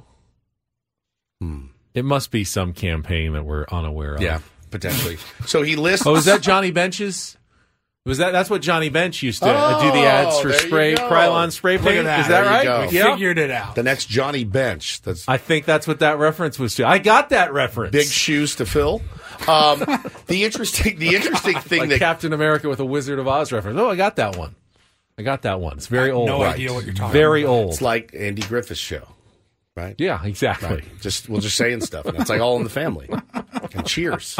It's very much like Cheers. What Keith does is a little bit odd to me. He's got his top 2 guys are ready to make, they're expected to probably play this year, and that's Jackson Holiday, Jackson Churio, a couple of Jacksons at the top, the Orioles and Brewers respectively. But then he's got He's got Ethan Salas at 3. And not way down the list, but down the list a little bit is checking in at number 23, Jackson Merrill, who's probably the prospect that is closest to the big leagues, I would imagine, for the San Diego Padres, at least on the position side. But there's no reason to ever think that just because a prospect is closer to the big leagues affects their overall ranking of what kind of prospect you think they are. Now, it's weird that number 9, Evan Carter, is in there, but he has a World Series ring from the Texas Rangers last year. But yeah, like there's Paul Skeens, Kyle Harrison pitched really well for the Giants last year. He's in everybody has their kind of rules about how much service time you can have while still be classified as a prospect. Yeah. And even winning a World Series doesn't necessarily make you a better prospect. Now, it's much harder to project a younger guy who's 17 years old. Which is why I would have put him down, maybe, nothing against him, but guys that are probably more ready to make the jump. Stand by your evaluation. You know, if you look at a position like catcher and a guy like Ethan Salas, who stands out so much compared to other catchers of his age, I can certainly see why Keith Law would make that argument, that you're not going to get much better than this. I mean, I've heard, Pudge Rodriguez being compared to Ethan Salas in terms of the advancement. Like what he looked like as a 17-year-old, no one's been as advanced since, like, Pudge at this age. Yeah, he made his debut pretty early. I think 19 is when he made his debut, and there's talk. And he was immediately when he got there, he was Impact he player. was incredible. There's talk that that Ethan Salas may even beat that. So if he comes up in 2025, he would come up likely as an 18-year-old. Yeah. If he comes up early in the year, because he will turn 18 this summer. He's 17, will turn 18, I think. Sometime around August or something is when his birthday was. Because he played like 4 or 5 games as a 16-year-old at Lake Elsinore and then turned 17 this last season. So now he'll play a bunch of this year as 17 and turn 18. But if he comes up June 1st, June 1st, so even earlier. So if he comes up in 2025, it will likely be either as an 18-year-old or a 19-year-old. And there's a lot of people who think he can absolutely make his major league debut in 2025. Man, he's got to, he's got a hit, and that's what Keith says is that he can survive at Double-A. That's the thought. I did hear Jim Callis on with Quinn and Chris yesterday saying it was pretty insane that they moved him up to Double-A last year. But then again, man, like getting experience is not a bad thing. It doesn't. Let me ask you I think this. that's overblown. It was 9 9 games. What is the harm there for 9 games to bring a guy up? If you had brought him up for like 3 months and he was just struggled and outmatched by the pitchers and you lose confidence, that's one thing. For 9 games as part of a playoff run to be part with other guys, and by the way, everyone said he may not have put up big numbers, but it didn't look like he didn't belong there when he was at Double-A with the other guys. You know, he wasn't hitting quite against the Double-A level of pitchers, who, by the way, are generally the top pitching prospects. The top guys in their system are going to be at the Double-A level. So, facing the best of the best. But yeah, I thought most of the reports we heard last year were very good. It's going to be fun to see where he starts the season this year. Paul, did you say you saw a prediction that someone thought that he might even come up in September this year?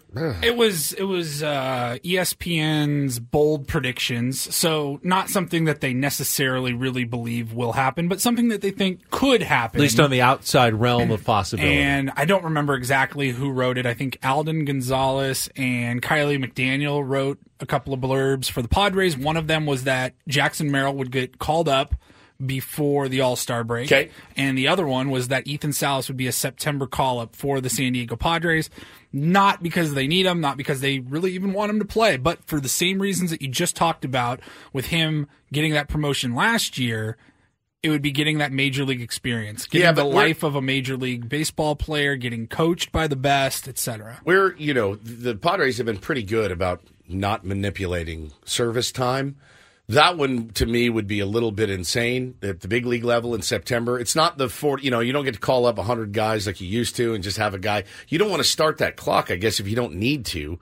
He'll be just freshly 18, a few months past his 18th birthday. Does that start his clock? Yes. The September call-up would count as a year of service? It's a minute. It goes day by day, though. You don't get like a full year of service. You get maybe like 10 or 15 days. You don't want to start that clock if he was then on the team to start the next year, you might get him closer to Super 2 status for arbitration in a couple of years. But if he's that good, you're going to great. Him. That's fine. I mean, you're probably going to might extend think him of extending him. Now, one thing that, and I can't remember who brought it up, and this is this would be in the category of really good problems to have. But what if Luis Campusano goes out and has a monster season this year as the generally everyday starting catcher for the Padres? And, the best that we saw from Campusano last year was quite intriguing. And, his hitting ability continues to improve behind the plate and has the potential, I would say, to go well this season, to put himself squarely in the upper half maybe of catchers in baseball. Yeah, he's ranked lower third right now, preseason rankings and all that. I saw something the other day. But yeah, if he's able to do that, Benny, move up a couple of notches there, you're a top 10 catcher in the league, which is, he absolutely has the potential to do that. Obviously, he's got to stay healthy, which has been a challenge for him so far. It opens up a whole new can of worms for A.J. Preller, which, again, those are worms that you're happy to have. Again, probably too early to really speculate, but at some point you'd have to consider position changes and trades. And, I mean, it would be a very valuable commodity to have a productive, everyday Luis Campusano at the big league level and Ethan Salas pushing his way up quickly in the minor league level, and then trying to figure out what you're going to do with your riches at a position that most teams are fairly poverty at. And by the way, we don't talk about some of the other Padres catching prospects, but they've got a few guys down there that these experts are fairly high on. Not top 100 guys, but certainly catchers that at every level now that other teams would be going like, God, I wish we had some of the catchers the Padres had in their minor league system. So they can be yours for the low price of a excellent corner outfielder, perhaps. Maybe a center fielder. Starting pitcher. Perhaps. The low price. And I don't know that teams are... I mean, there are probably some teams out there that are looking to build their minor league catching system. Most are looking for someone who's going to contribute pretty quickly on the major league level. It is the position that's the hardest to fill, both in Major League Baseball and on your adult league team. Are you catching? You have a catcher? I'm catcher rich. You're catcher rich? I'm laden. Really? You're like one of the only adult league managers who's catcher rich. Yeah, I know what I'm doing. So I knew exactly who I needed to target, and I got them. Michael says, here goes Ben again, trying to trade our good players. Yeah, Ben trying to trade Ethan Salas today. I didn't say that. Shocking. I could be trading Luis Campusano. I'm shocked. Absolutely shocked. I'm speechless. No, it's a good problem to have, except when they're all at shortstop coming up. That's been kind of an issue. You can't have the massive log jam there. But yeah, at some point, man, you can't hang on to all of these guys forever. But Ethan Salas is one that feels a little bit like the golden goose. Like that's not one that's going to be, that's a non-starter for any trade talks, I would imagine. It seems like the organization is really, really high on him, and we can ask Ruben Niebla about him as well. I know he's worked with him, I'm sure. Is there any desire? And again, don't even know if there's been conversations lately, but now that Kyle Higashioka is part of the team as a backup, Gary Sanchez remains in free agency, unsigned by another team. Is there any desire to get Gary Sanchez back as a designated hitter bat and potential injury insurance backup at a catcher position in case Luis Campusano goes down again? You wouldn't necessarily feel too good about Kyle Higashioka and Brett Sullivan as your only major league catchers for an extended period of time. I wonder what the plan is with Gary Sanchez. He had a really, really nice resurgence with the Padres and really found his power stroke. I don't know what he's going to command, Ben. I mean, if you're talking a couple $1 million, yeah, no-brainer. No-brainer. You got to do it. Can DH for you, but he was one of your very few bright spots last year. So, Guzzinator says, didn't he go to the Pirates? I saw they were rumored to be interested in him, but I don't know that a deal has been consummated yet. I did not see that, but I don't believe he signed anywhere, which means he's still fair game. If teams are interested. And I really liked. I was anti getting Gary Sanchez here, and he showed me. I was so happy to be wrong on him. I loved seeing what he did last year for this team, and it seemed like such a natural fit. Let's see. Angels labeled as a fit for two-time All-Star by MLB.com. Pirates rumors, Gary Sanchez still. Pirates and Angels are the two teams attached to him right now. It doesn't sound like the Padres are really in on him. I mean, we talk about, obviously, the outfield spots and some pitching depth. You brought it up yesterday. I think Paulie made a promo out of it. Designated hitter is not somewhere that the Padres are at all in good shape, especially with the news that Manny Machado is progressing well and could be back at third base by the start of the season. If he's healthy, he's at third, which puts, Xander Bogaerts, Ha-Seong Kim, Jake Cronenworth in your infield. And you still don't even have a complete outfield, so you can't take one of your outfielders and make them a designated hitter, which leaves what? Kyle Higashioka, Eggy Rosario, Matt Batten, Jose Azocar. These are not designated hitting options that you want to be choosing from. They need another bat, too. That's not just an outfielder, but someone who can just plug in and give them some designated hitter at-bats as well. Yeah, I have not, it's been so tight-lipped, man, I have not heard the Padres really connected to anyone, but that's usually how it goes. Typically, when they are connected to someone, they don't get them, and then they get somebody that surprises you, like Wandy Peralta. And when Eric Grupner said, and went through the prospects and said, hey, the youth movement is coming, you don't want any of them to really be the DH, though. No. You don't want to, hamstring a young player by then not letting him play the field once they bring him up. So I don't really consider, other than in an emergency, anyone like Jackson Merrill to be a DH coming up. That's the last option you want to do for a young player early in their career. Couldn't agree more. So you need somebody out there to DH, and I just thought maybe Gary Sanchez. Another right-hander, of course. Of course. Beggars can't be choosers at a certain point. All right, we'll come back. We got 2 hours to go. Ruben Niebla will join us in our 8 o'clock hour. Much more coming up with Ben and Woods on San Diego's #1 sports station, 97.3 The Fan.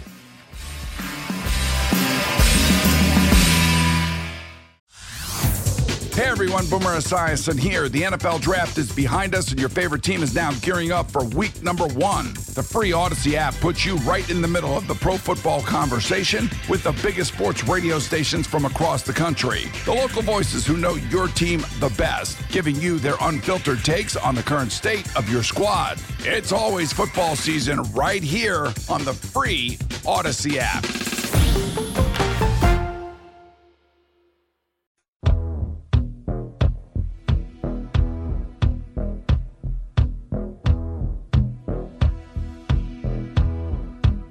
Standing in the rain with his head hung low, couldn't get a ticket, it was a sold-out show. Heard the roar of the crowd, he could picture the scene, put his ear to the wall, then like a distant scream, he heard one guitar.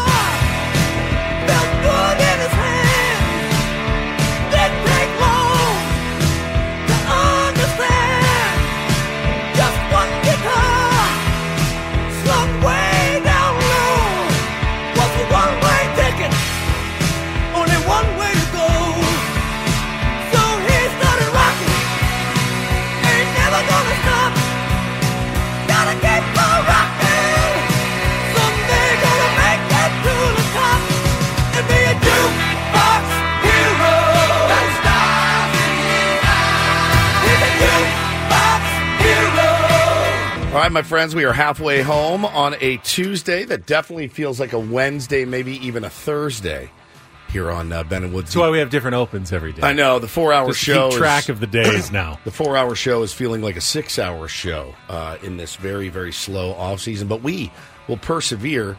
We are together. We are here. And that's something. I always laugh because people think, oh, it's Super Bowl week. You guys sports radio must be huge. Super Bowl week's the worst. It's the worst. It's the worst. It's the worst. Unless your team's in it. There's 2 weeks between. It's one football game. It's one game. It's 2 teams that we've already talked about for a month already. It's one football game. The overanalyzation of this game is enough to make your head spin. By the way, I'm Woodsy. That is Paul Reindl. He's the executive producer. Ben Higgins, your friendly neighborhood sports anchor, joins us as well. You couldn't be more right It is the overrated. Even on the national championship game. Yeah, I think I asked on the air, when is the kickoff going to be? And you're like, 6:36. I'm like, I'm tuning in at 6:34. I cannot do 19 straight hours of coverage. I don't know how those guys do it, man. They stay on those desks and cover that one game all day long, and this guy, and he's going to do the pocket passer, and he's going to quick release, and the comeback routes, and there's literally nothing dumber in sports, I think, and there's a lot of dumb things. There's a lot of dumb things in sports. Then the media day, the opening night, they call it now, that they did last night. Correct. I saw the pictures of. I didn't even cover it at all. I'm so tired of it. The pictures of the media mob surrounding Travis Kelce's table. Yeah.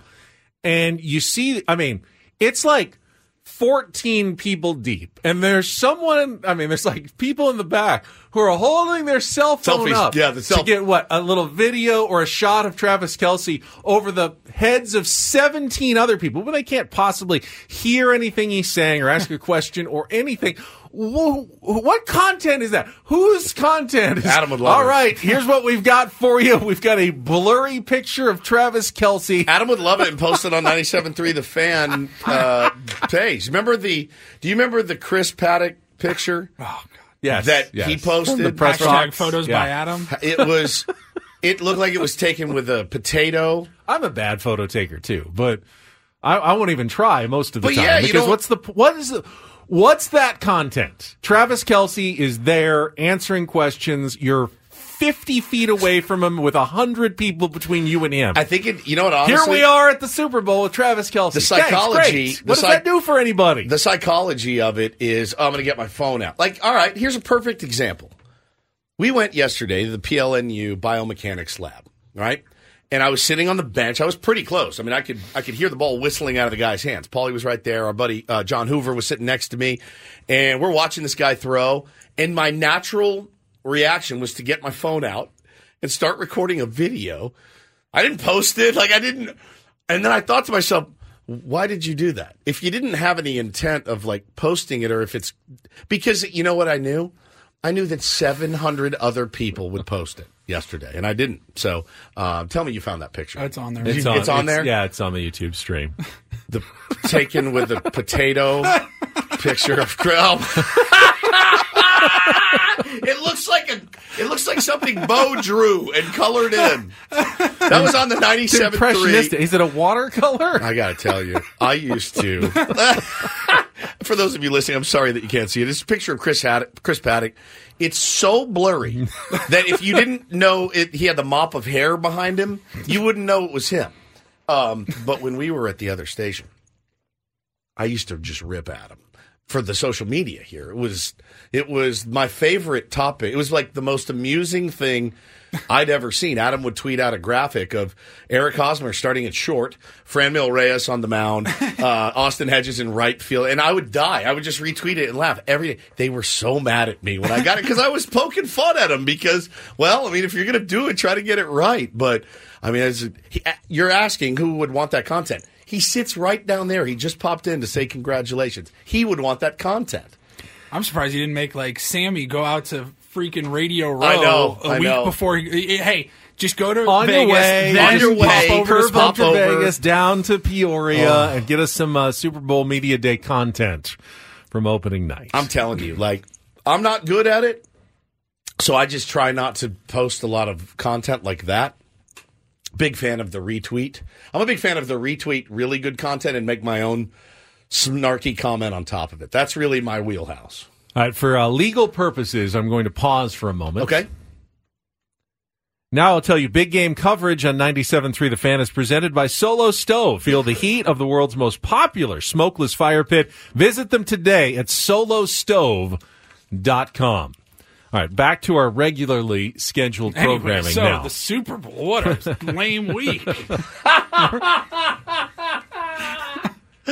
Yeah. I think it's going to be a good game. I think it's going to be a great game. I can't wait to watch the today game. Today is Tuesday. The game is on Sunday. It is too much, man. It is too much. And between now and Sunday, it's going to be a slog to get there. I don't even know what channel this is, but we're watching Vegas Sports Insider Network on TV in the studio here, and they did it all day yesterday, all day today. It's the worst content. They're of just year. looking at the lines. It's +2. It's the worst. It hasn't changed. Nothing has happened. It's the and worst. And they're going to do this for 3 more days, and then they're going to have weekend shows on Saturday. But daily coach press conferences in which they are asked the very same questions by the same reporters every single day.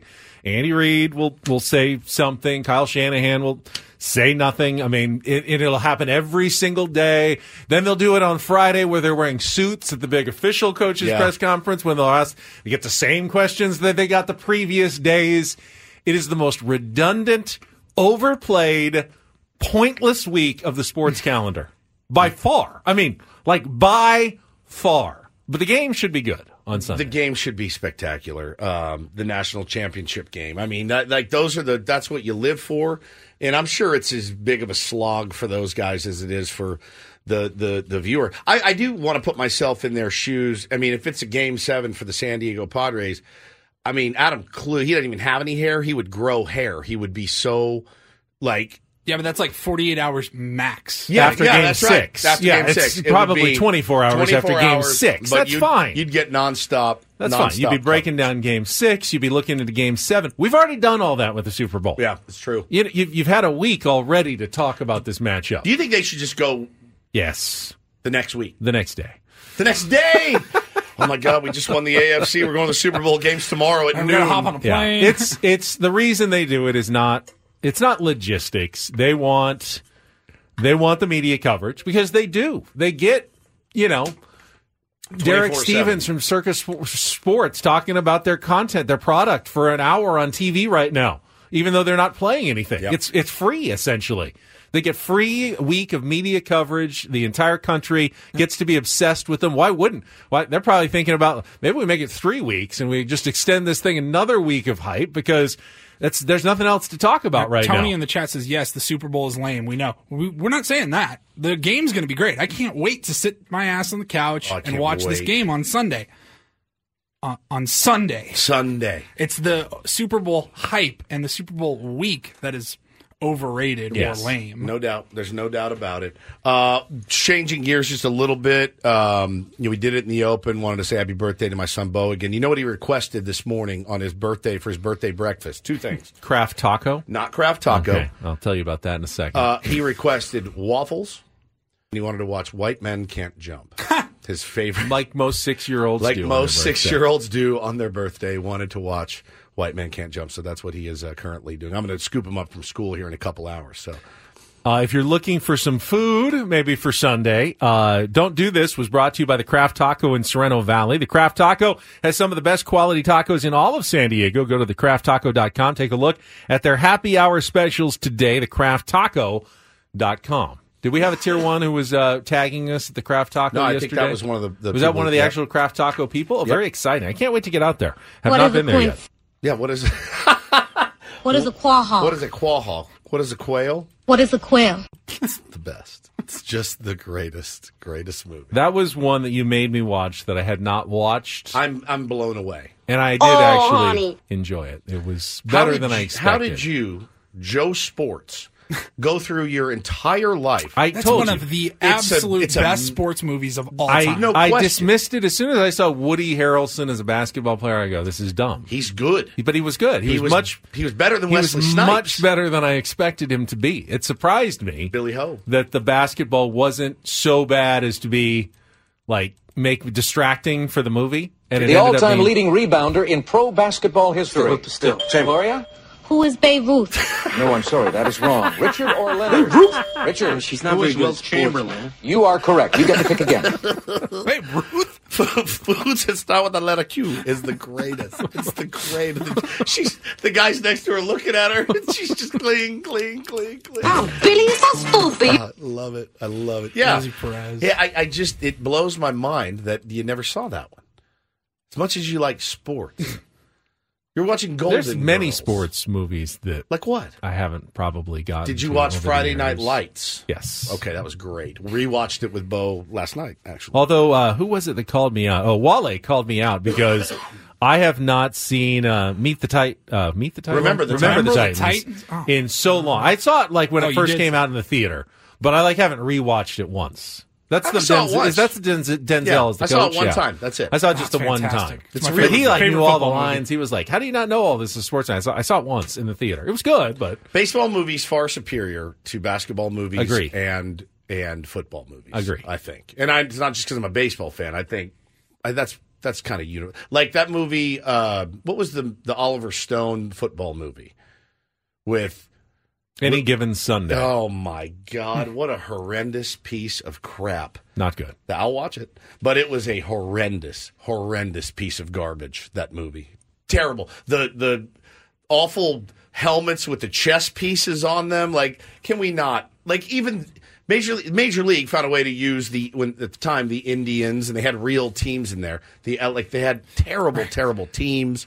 It's awful. I like The Replacements. That's pretty decent. It's funny. But it's also pretty goober. They also have like the Washington Sentinels Yep. playing the Dallas Cowboys. Right, playing the Dallas I was Cowboys. like, what are we doing it's here? Football movies are kind Licensing is weird. All right, here's a fairly hot take. Maybe you'll agree. I don't really like The Natural. I'm with you. Other than the music. It's not in my top 5 baseball movies. That I like that part, but It's a bit. It's a little bit slow. slow. Yes, it's slow. It's a little slow.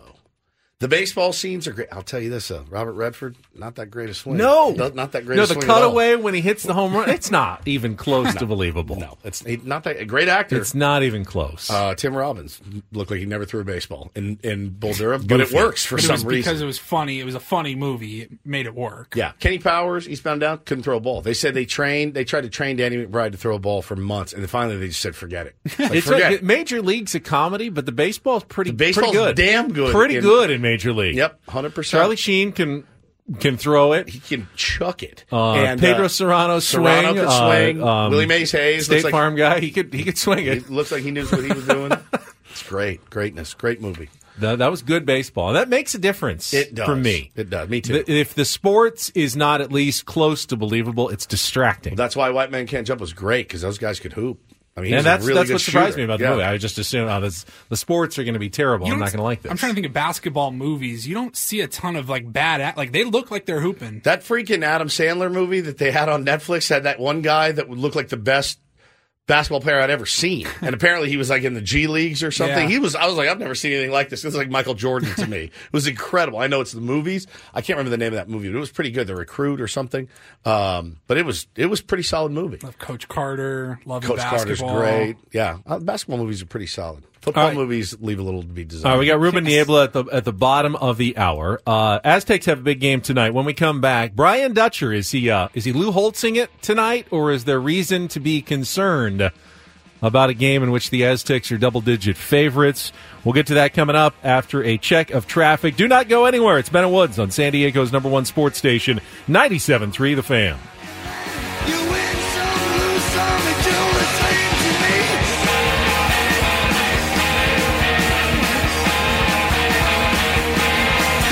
The pleasure is to play, ain't no difference what you say. I don't say greed, the only gun I need is the ace of spades, the ace of spades. Playing for the high road.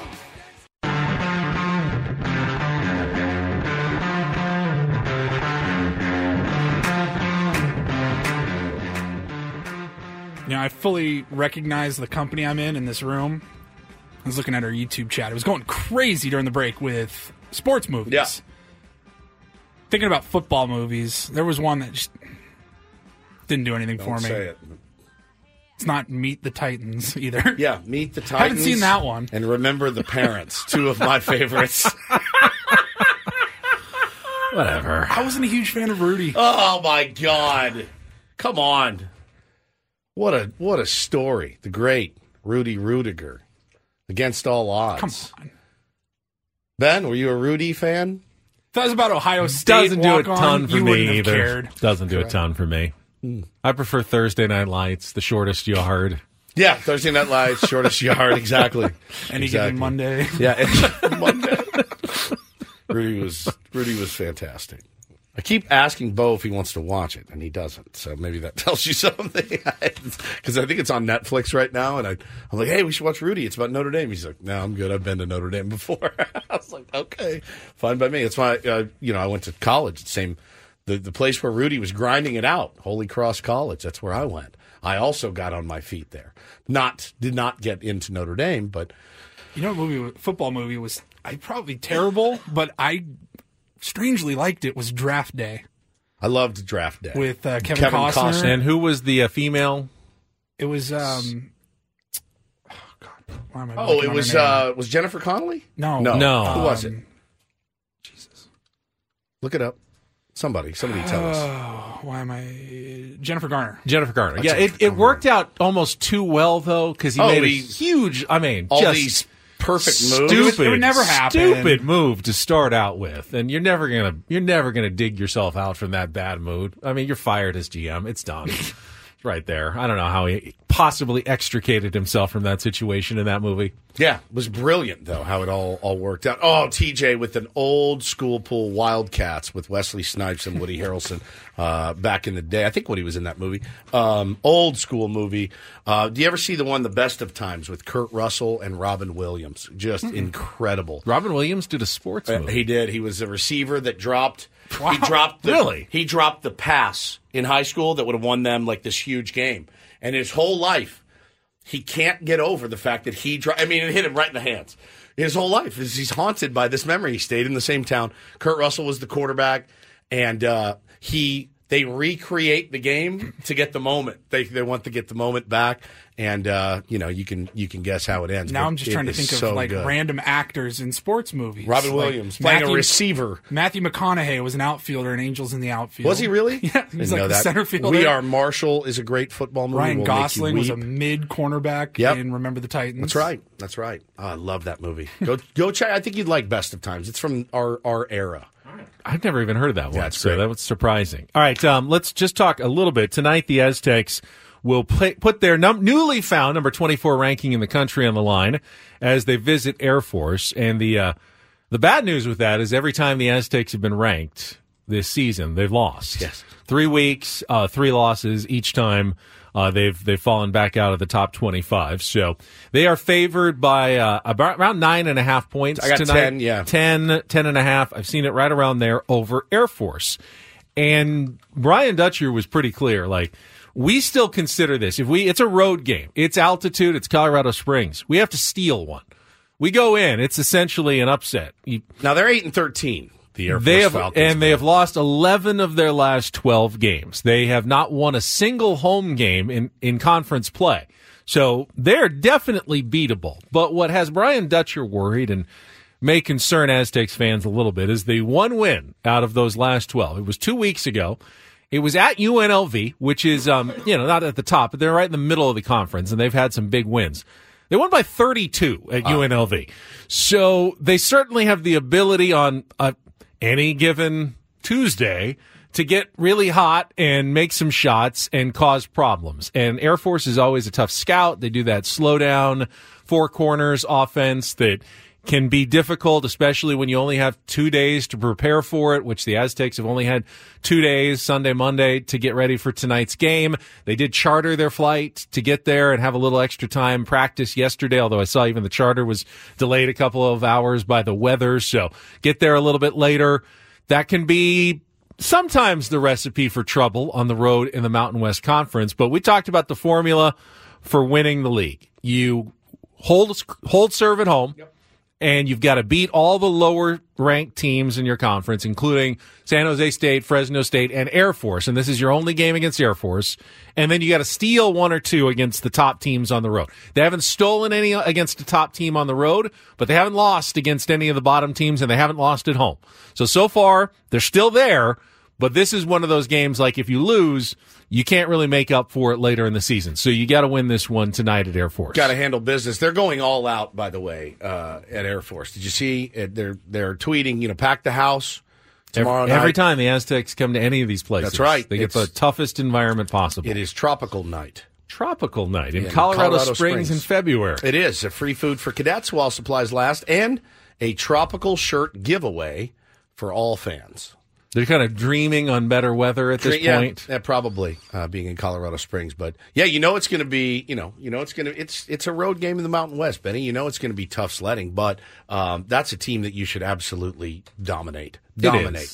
Even at altitude. I'm always surprised when Air Force has a decent team. This year, I think they're 244th in the net rankings, but they don't admit people who are over, what is it, like 6'6" or 6'7" because of the cockpit regulations to, the size. You can't really fit in some of the aircraft, so there's certain height restrictions they have to join the Air Force, which means for a basketball team, you're always going to be undersized in college basketball.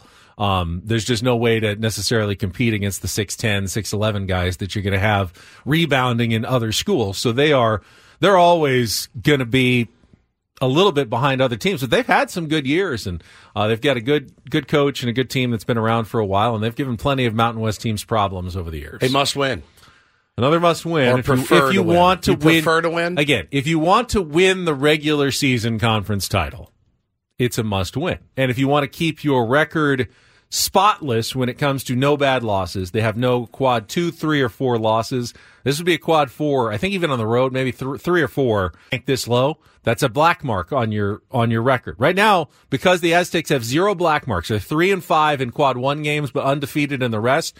Probably going to get a 5 or a 6 seed. If they lost one of these games, all of a sudden you're looking more like an 8 seed, which then means you got to play a 1 seed in the second round. Even if you get through the first round, you'd much rather be a 5 or a 6 seed. You got to avoid losses in games like this. Sounds must-winish. To help you in March and have a better road. What were the Aztecs seeded last March? Anyone remember?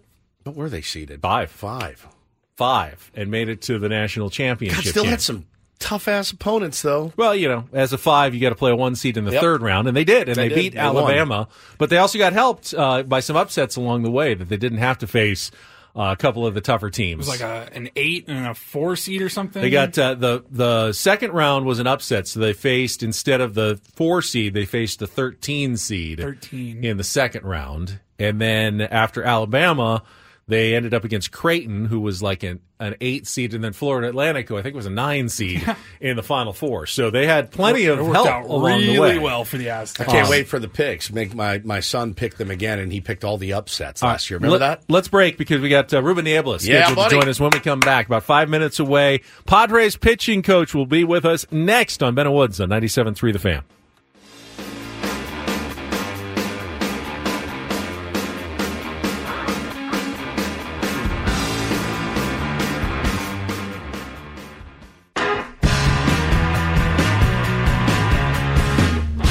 Woods, why don't we just get right to it? Let's do it. Joining us live right now on Ben and Woods is the pitching coach of the San Diego Padres heading into his 3rd season, the pride of Calexico, California. Ruben Niebla is with us here on 97.3 The Fan. Ruben, it's great to have you back on. How you doing, man? I'm doing great, man. Thank you for having me on. It was great to see you yesterday. I must say, the biomechanics lab, the ribbon-cutting ceremony, and then getting to see exactly what the Padres and PLNU have been working on over these past couple of years was very, very impressive. Just give me some of your thoughts on yesterday and this new tool that the Padres will have at their disposal now. Well, we're excited about the partnership with Point Loma University. It's exciting to be able to say that we can take some of our guys in there and get them assessed and look at their body movements and learn more about them. But I think most importantly is being able to show the guys a little bit of who they are and for them to have an idea of what they're capable of doing, where their limitations might be, what to focus on in the weight room to overcome some of these limitations. So it's pretty exciting, just the whole thing. I thought the ribbon cutting ceremony was awesome. The rain held off and we had a good time. And I always wonder, Ruben, like how because there's going to be guys that are maybe, and I don't want to say resistant to it, but maybe need a little bit more pushing and prodding. And then there's going to be guys that want to be in there probably every day, working on something and overanalyzing. How challenging is that for you to manage? Because you got quite a lot of arms to manage. Yeah, no, I think having a level of understanding of how you can utilize the lab is probably the most important thing. It's not something that you can, just go in there and see changes happen immediately. There's you assess your body, you assess your movements, you assess your kinetic chain, your ground force reactions, and then you work on those. And then you continue to strive on getting to the mound and me as a coach being able to cue that and say, hey, in the lab, we would notice that your lead leg bracing was a little off. Let's work on that. Let's work on that in the weight room. And so you want to see, through time, you want to see improvement. A lot of the other stuff that was there at the lab, the TrackMan use and the ability to pitch design and stuff like that, that we have at Petco. Sure. So we're able to see that. We're able to do that there. And, it's almost one of those things where, you do it 3-4 times a year, and that should be enough. And I think educating the players on that is important as well. That's what I was kind of wondering about, was obviously you've had a lot of pitchers coming through just in recent weeks and getting, recorded and have a baseline for what everyone looks like. Will this be something that, maybe once or twice during the season, a starting pitcher may go their bullpen session, if you're at home, may go to PLNU just to, see that everything's going okay, or if there's been any changes since the last time they were there? Yes, that's exactly it. And ideally what you're doing is you're doing it at the front end of the season, which we just did here a couple of weeks ago. You do it again midway through, and then you do it again at the end of the season and see where you are at that point.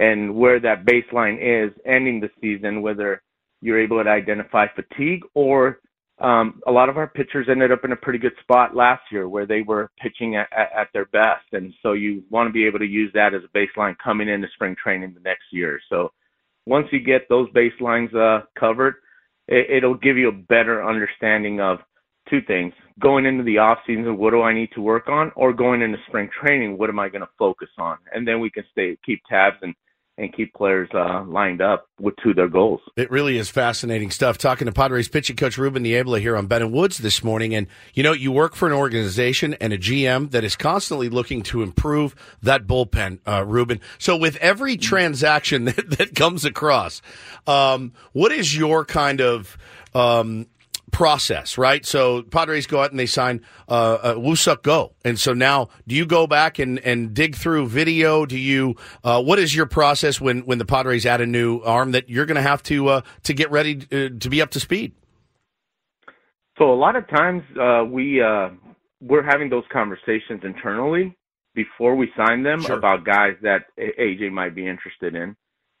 He'll get the opinion of many people, and a lot of times I'll Wandy or Go, let's say, for example, I knew that there was conversations and possibilities, before it happened. And so I had already dug into him, look at his pitch usage, pitch metrics, just delivery, where he's failed, where he's had success with what pitches, the percentage of usage. And those are the things that you can just very easily dig into in our system.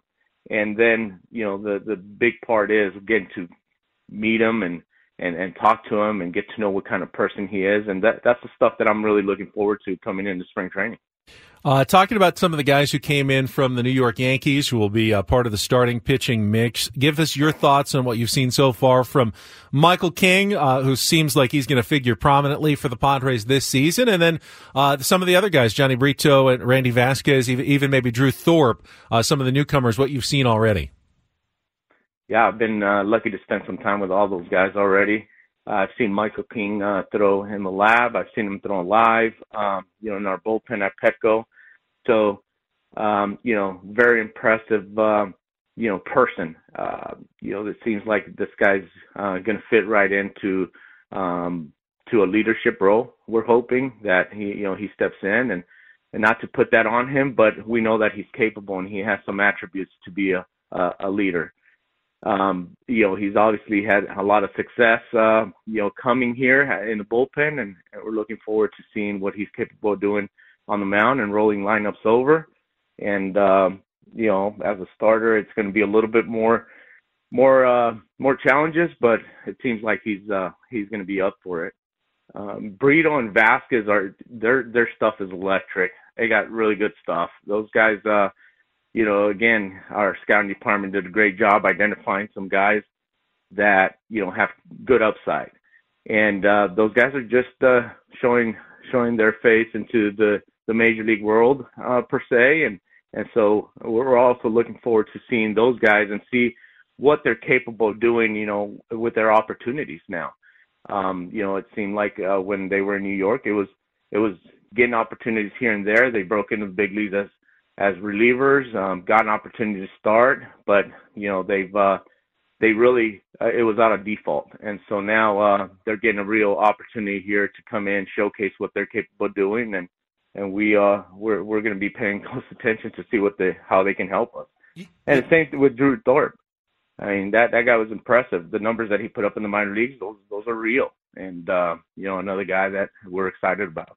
Talking to Ruben Niebla here on Ben and Woods this morning, Padres pitching coach, I saw how proud you were of Blake Snell. And Blake Snell is obviously a fan favorite and, certainly would love to have a guy like Blake Snell back.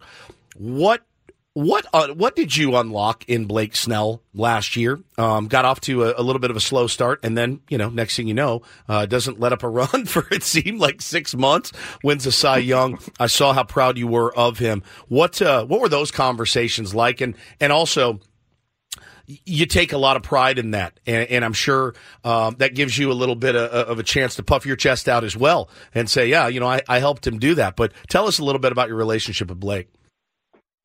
Well, I think that's why, you and I seem proud, or I am proud. It's because of the person that Blake is. I mean, he's a beautiful person. He's awesome. And so our relationship just kind of grew within time. And, this year it was a little bit different because he did get off to that start where, it wasn't something that we were expecting. The previous year he came out in spring training, if you guys recall, he had that groin injury. Yep. So it took him a while to kind of get going, but he finished on a strong note in 22. I mean, in the playoffs, he was one of our better pitchers there. So, this year he got off to a little bit of a slow start. And one of the things that I noticed in him is that, a little bit of anxieties when he would walk guys. There was more conversation based around that, it seemed like, after he evaluated his games with me, the next day, that I was like, Blake, you keep talking about these walks. I go, but I don't see those guys scoring. And as we know, I think it was 14 walks scored the whole year. And so that's an incredible number. And so I think once that started happening, where he was like, okay, I'm going to walk a guy. Yes, I get it. I understand that. But the key to this game is for the opponent to score runs. And that's what Blake was really good at. And he was the best in baseball at not allowing the opponent to score runs. And I think it kind of relaxed him a little bit to be able to say, even though he's at first base, it doesn't matter. Like, my stuff is still good enough to be able to get this guy out or the next guy out, or it doesn't matter who's up there. And so that was one of the things. I think another thing is, yes, there was some delivery stuff that we might have been able to unlock there.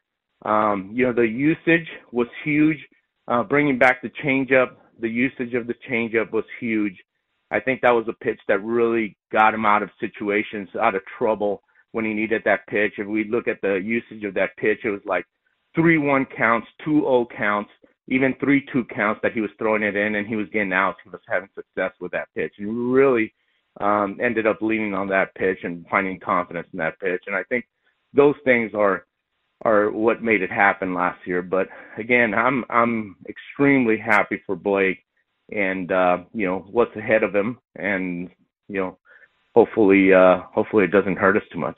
We remember when the changeup was in timeout. Oh, and yeah. It was being misbehaving and was being punished. Ruben Niebla is with us. Speaking of relationships, obviously Mike Shildt is not new to you or the organization. He's been around the last couple of years, but how does that change for a pitching coach with a new manager? Have you had some philosophical conversations and anything that might differ from the way that Bob Melvin went about managing a pitching staff? We'll see. I think we are. Mike and I have had a lot of conversations this off season. We've had many meetings where we've sat down and talked about it as a staff, as a group. But you don't really know until you get in the game, and you start seeing how he functions, how he's thinking. I know that I prepare. I'm going to prepare the same way to be able to give suggestions on some of the matchups. Understanding our pitchers and what they're capable of doing, and possibly what creates the best matchup. But ultimately, it's going to be his decision. But I'm looking forward to it. I really am. There's a little bit of a different personality there. And so I think his personality and my personality match up a little bit more. I think there's a little bit more fire there. So it's going to be a learning experience for both of us, but at the same time, I think it's going to be a good marriage. That's great to hear. Talking to Ruben Niebla here on Ben and Woods this morning. Can you speak a little bit, Ruben, about your relationship with the catchers? Because, as you have to learn all of these pitchers and what they're capable of and get everything out of them, your catchers have to do the same thing. And I know we all enjoyed the strides that we saw from Luis Campusano last year. Of course, Ethan Salas is shooting up the rankings of top prospects, and I know you've talked to Ethan as well. Talk a little bit about the relationship you have with those guys and managing your pitchers.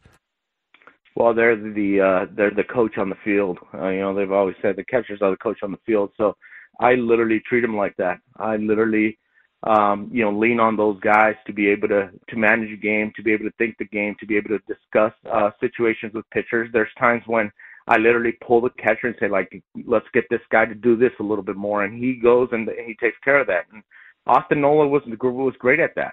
We saw that in Gary Sanchez, a little bit more ownership that we were able to give him, and he took great strides forward, I think, calling game. But Campusano has been the one that, a couple years ago, I was like, whoa, he's definitely a guy that has a lot of potential.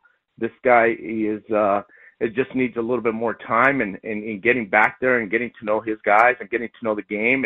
And we do have a little bit of an attack plan that might be a little bit unique compared to other teams, but being able to teach what we talk about effective velocity, about tunneling pitches, about attacking weaknesses, about knowing strengths, about knowing situations. That's the stuff that we talk about, and Campusano has embraced that, and he's really, really helped the staff when he's out there. And it's just a similar concept with Salas. That's the stuff that we're already talking to him about. And, there's something about Salas, though. He carries himself, definitely not like a 17-year-old. Very confident young man, very smart young man. We're just looking forward for him to keep improving, keep learning. And when the opportunity is there for him, we're pretty confident that he's going to take advantage of it. So, it's going to be exciting watching that young man play. Well, Ruben, we really appreciate your time. Look forward. We'll see you out there. We'll be in spring training in a couple of weeks. You're going out here in a matter of just days. I do have some bad news for you, though. I'm looking through. We got hundreds of people in our chat, and they're all going, this was fantastic. We need to hear more from Ruben Niebla this season. So now we're going to have you on a lot more this season. Just get ready for that. I know it's busy. Once the season starts, you're going to have to carve out some time for us. No, let's do it anytime. Yeah. Hey, yesterday I got to apologize though. Woods did want to get in on the Laval Mechanical Lab on the mound.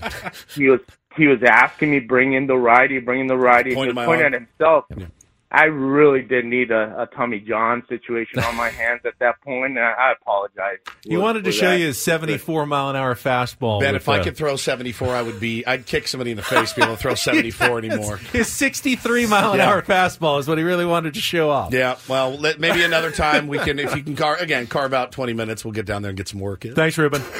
Let's do it. Appreciate it. Thank you, buddy. Ruben Niebla, pitching coach for the San Diego Padres. That's fantastic. He's We're going awesome. to react to that right after a check of traffic here on 97.3 The Fan. Ooh, a lot to get into. Ruben Niebla, I saw you commenting that you are extra fired up after hearing him talk. I'm back. I'm just gassed up, man. And again, if he came on and Michael King, okay. He's all right. I mean, new guys. We'll see. You're going to get the best of the optimism at this point. It's February. Spring training starts in a couple of days. He doesn't sound like a big BSer, though. No, I mean, that's true. He didn't sound like he was blowing any smoke, talking about the upside of some of the arms that are in the organization. And yeah, I mean, look, you'd hope you have some arms with some upside in the organization, after everything that they've done and all the moves that they've made. I know he's excited to get his hands in the clay out there at spring training. I loved what he said about him and Schilt. I love that answer. We'll see. We'll see. He did notice how itching you were to get out and throw a couple yesterday. Dying to get on that thing, man. Dying to get on there just to see how ugly my biomechanics, how crap spin they are. Rates and everything. Have you never thrown with a TrackMan or anything like that? Never before? Once. Yeah, it looked I could fun. just see him. So what pitch was that? That was my fastball. That was my heater. That was 61 miles an hour, buddy. Yeah. That's all you got. Was that a change up? No, that was his fastball. I love John Candy and Brewster's Millions. That was change up? No, that was his fastball. That's his fastball. All right, we'll come back. A couple more thoughts. Paulie's got some headlines in the Reindl Report. All in our final hour of Ben and Woods next here on San Diego's #1 sports station, 97.3 The Fan.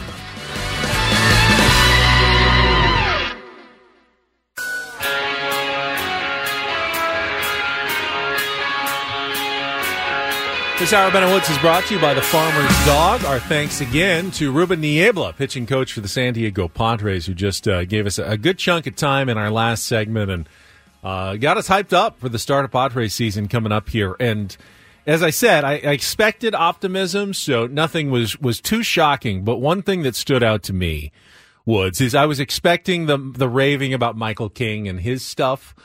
When he described Johnny Brito and Randy Vasquez and really kind of took some time to go, these guys' stuff, this is electric. He was very excited about those two. And I know they weren't just throw-ins in the trade, that they're promising players, but I don't know that I've heard that level of excitement about those two guys in particular. It was always King and Thorpe, dreaming on the future on Thorpe, and King right now into the rotation. And the other two guys, maybe, they could be bullpen or starters. They'll compete for starting job. He was like, now, these guys, they may be young and only have a little taste of the major leagues, but these guys have really electric stuff that he seems excited about. Yeah, it's funny, too, because he said essentially, those guys got a chance to start a little bit, and it was by necessity. But it sounds, again, and I think, with more than one position on the San Diego Padres, Ben, I think there's going to be some level of competition. People that are slotting in, Avila and Matt Waldron into the 4 and 5. I don't know. I think there could be some surprises that come out of camp. And it sounded to me, like Ruben was saying, no, here's a couple other guys that maybe we want to look at as stretching out to be starters. I could be, talking out of my rear end, but no. The Padres have said that both Brito and Vasquez are going to camp as starters to begin with. Okay. And that may change as needs change or as other guys compete and prove themselves, but they will be getting starts or at least opening camp on whatever the path that starters are on. 2 innings, then 3 innings, then 4 innings, stretching out to start games. There is a confidence that Ruben Niebla has that I greatly, greatly admire. He's a man that knows what he's doing, right? He doesn't waffle. He has an idea, and it seems like he's the kind of guy that you would absolutely die to play for. And I just wonder,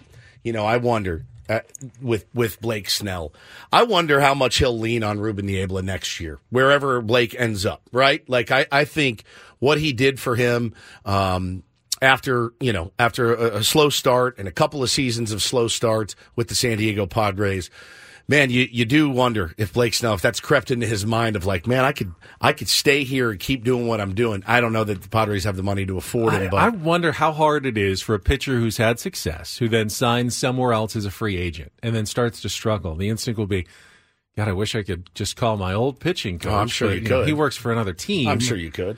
You could, yeah, but I'm sure it happens all the time.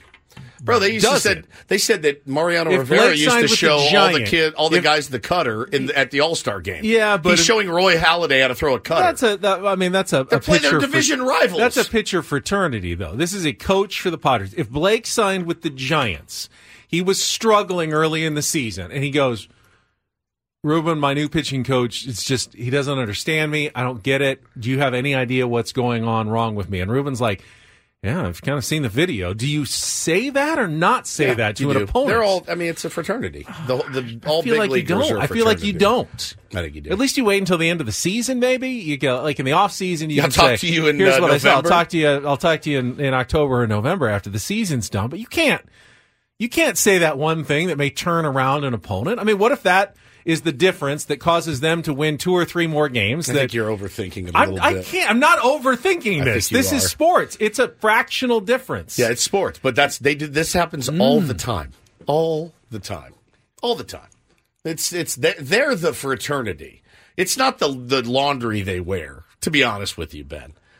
It's the fraternity of ball players and coaches. I disagree somewhat. I know what you're saying, that there is a fraternity that goes beyond simply team loyalty at any given moment. But hey, if winning a World Series, going to the playoffs, all these things bring success and riches and new contracts to players and coaches. And the other teams are trying to stop you from getting that. And during a season, why would you do anything that might stop your own team and your own players and your own coaching staff, from reaping those rewards of success by helping another team? Adam in the chat says coaches don't do this. That would be undermining another coach. I mean, I don't think I'm not saying out of your way to but do if a player calls an old coach with another team, yeah, I think it happens all the time. Really, during a season? Yeah, I think it happens all the time. All the time. I bet you it happens all the time in the big leagues. That'd be a good question for Tony Gwynn Jr. to answer. I never played in the big leagues, but you know. And the same thing would go with like a hitter and an old hitting coach. 100%. Yeah. George kind of says it the opposite way. Like when Ruben came here to San Diego from Cleveland, do you think Guardians pitchers that he worked with are still reaching out to him? I would say almost certainly. Does it make a difference if they're on a different league, on a different side of the country, whether it's a team like in your division? Well, the other thing, too, is you never know. You never know when your paths may cross again, or your crafts may path. I don't think you're not going to mislead him with bad tips necessarily. Like, this is. I'll tell him the absolute wrong thing. He's not going to call Blake in on an off day and be like, "Let's dig in here." No, but he's going to say, "No, I mean you're rushing a little bit, or don't forget you got good stuff." I don't know that you say anything if you're for another team. I really don't. Ed says if I were in the Ed, I would tell him to F himself. Hey, go F yourself. No, I'm not saying that. I'm not. It's not hostility. Just saying, like, I can't help you, man. I can't. You are so petty. And it's not petty. It's weird. It's a little petty. It's weird. Is it really? Yeah. And there's a lot of people in the chat who agree with me. I know. There's Landers 3 people that can't give the opponent an edge no matter how small. Huh. Interesting. Speaking of coaches, the other thing that stood out, and I don't think this is piling on Bob Melvin after he's gone, because I don't see any reason to do that. I don't blame Bob Melvin for last season, but Ruben isn't the first person who has pointed out a personality difference between Mike Shildt and Bob Melvin, and perhaps a fiery, more intense personality than Bob, who is now kind of being painted as the most laid-back guy in the history of baseball in the Padres dugout last season. I don't think that was the case either, but there's going to be some contrast this year. Yeah. In the dugout with the manager of the Padres. Yep. I'm all for it. I mean, I was a big Bob Melvin fan. I am a big Bob Melvin fan. But I think this team desperately needs a little bit of fire. Desperately. I mean, as desperate can be. And if Mike Shildt is that guy, I can't wait to see it. I cannot wait to see it, and hopefully it rubs off on some of his players as well. I think, being a team that has a little bit of an edge to it is a good thing. It's a good thing. And if Mike Shilt's the guy to bring that here, bro, I'm going to be the first guy waving the banner for Mike Shildt, if that's the case. And, I loved his answers. I thought he did a great job, and looking forward to seeing what he can do when he gets out to spring training. And, you just hope everybody comes through spring training healthy and gives him the ultimate package to work with this season. Because I'll tell you, everyone keeps talking about, all the innings that they have to replace. It's a real thing. It's a real thing. Losing Lugo, Waka, and Blake Snell. Those are a lot of innings you have to figure out. Ruben's going to have to do a little bit of goodwill hunting on the board. You know what I mean? To get it all to even out. So the more arms he has to work with, the better it's going to be. Would still love to see them go out and get, you mentioned Jacob Junis earlier, somebody of that caliber of Hyunjin Ryu, somebody that can eat some innings. As we talked to Chris Rose a month or so ago about the Lucas Giolito deal. Yeah, it's at this point in the big league, sometimes they're like, can he eat innings? He can. Great. Let's give him $14 million to go out and eat innings and hope he does well. It's a valuable thing to have. And we only have really two guys that you can potentially count on for bigger innings this year. Paul, you're okay holding off on the Roundel Report for a couple of minutes here. I thought his answer about your question on the bullpen new additions was interesting, and part of the process that AJ goes through is consulting with people, including Ruben, before you sign a Wandy Peralta, and you kind of go through and what you've seen. And Ruben, I'm sure Ruben doesn't have to sign off on any signing that AJ Preller makes, but it sounds like Ruben, if he gives his stamp of approval, that's a big thing for AJ Preller. And it sounds like Wandy Peralta is one guy who got the stamp of approval from Ruben Niebla as they were going through it, and looked at the pitchers coming over from Japan and Korea as well. Matsui, who was there yesterday, Yu Darvish and Ruben Niebla at the biomechanics lab opening. You mentioned Woo-Suk Go and looking at his his film, his tape before they signed him from Korea as well. Sounds like Ruben was intricately involved in all of that offseason process. Yeah, I like that too. It does give you the picture that it is a collective working behind the scenes to give Ruben the best pieces that they can under the current budget that they have. So, I'm excited to see how those guys shake out too and what he can do with them. I know we didn't ask him about it. I know Ruben did get an interview. Oh, yeah. For the managerial job with the Padres as well. We'll ask him next week when he joins us again after you pitched him on it. Do you see Ruben potentially as a future manager in baseball? You do? Absolutely. It's not a ton of pitching coaches go that route. There are some, Bud Black has gone that route.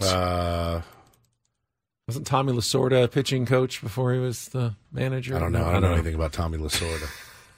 But it oftentimes seems like you go bench coach and then you rise, and it's not necessarily pitching coach to manager, but it certainly has happened. And you kind of can see with Ruben's personality that it feels like he could handle that job in the future at some point. I've seen a lot of Padre fans say that. I completely forgot that he had interviewed for the managerial position. Boy, you'd hate to lose him. And he seems like a guy in just a short time here that has really done an excellent job. A guy that everybody raves about, everybody wants to talk to. He just has that thing. There's a thing that people have. Ruben has it. When he walks in a room, you go, oh, look. I mean, he's just got that thing. He's got it. And has done such a great job so far. Can't wait to see what he does with this crew. I think it's going to be tougher. It's going to be tougher this year. But if anybody's up to the challenge, I think it's him. All right. Sometimes I wonder how the Padres landed him. I guess being from Calexico in this area helped. Daughter goes to San Diego State, so I don't think that hurt either. Helped wanting to come out here, but I bet the Guardians are still kind of kicking themselves for letting him get away at some point. Where would you rather live? I would probably rather be here. Or I think here, yes, would be my choice. Mine and yours both. All right, let's take a timeout. We'll give Paulie the entire next segment for the Roundel Report. Get some headlines. Are you going to do that NBA story? Yes. All right, I thought this was very interesting. Some new technology. Since we were already talking about baseball technology, a little new technology coming to the NBA as well. Part of the Roundel Report, which will come up after our check of traffic next here on 97.3 The Fan.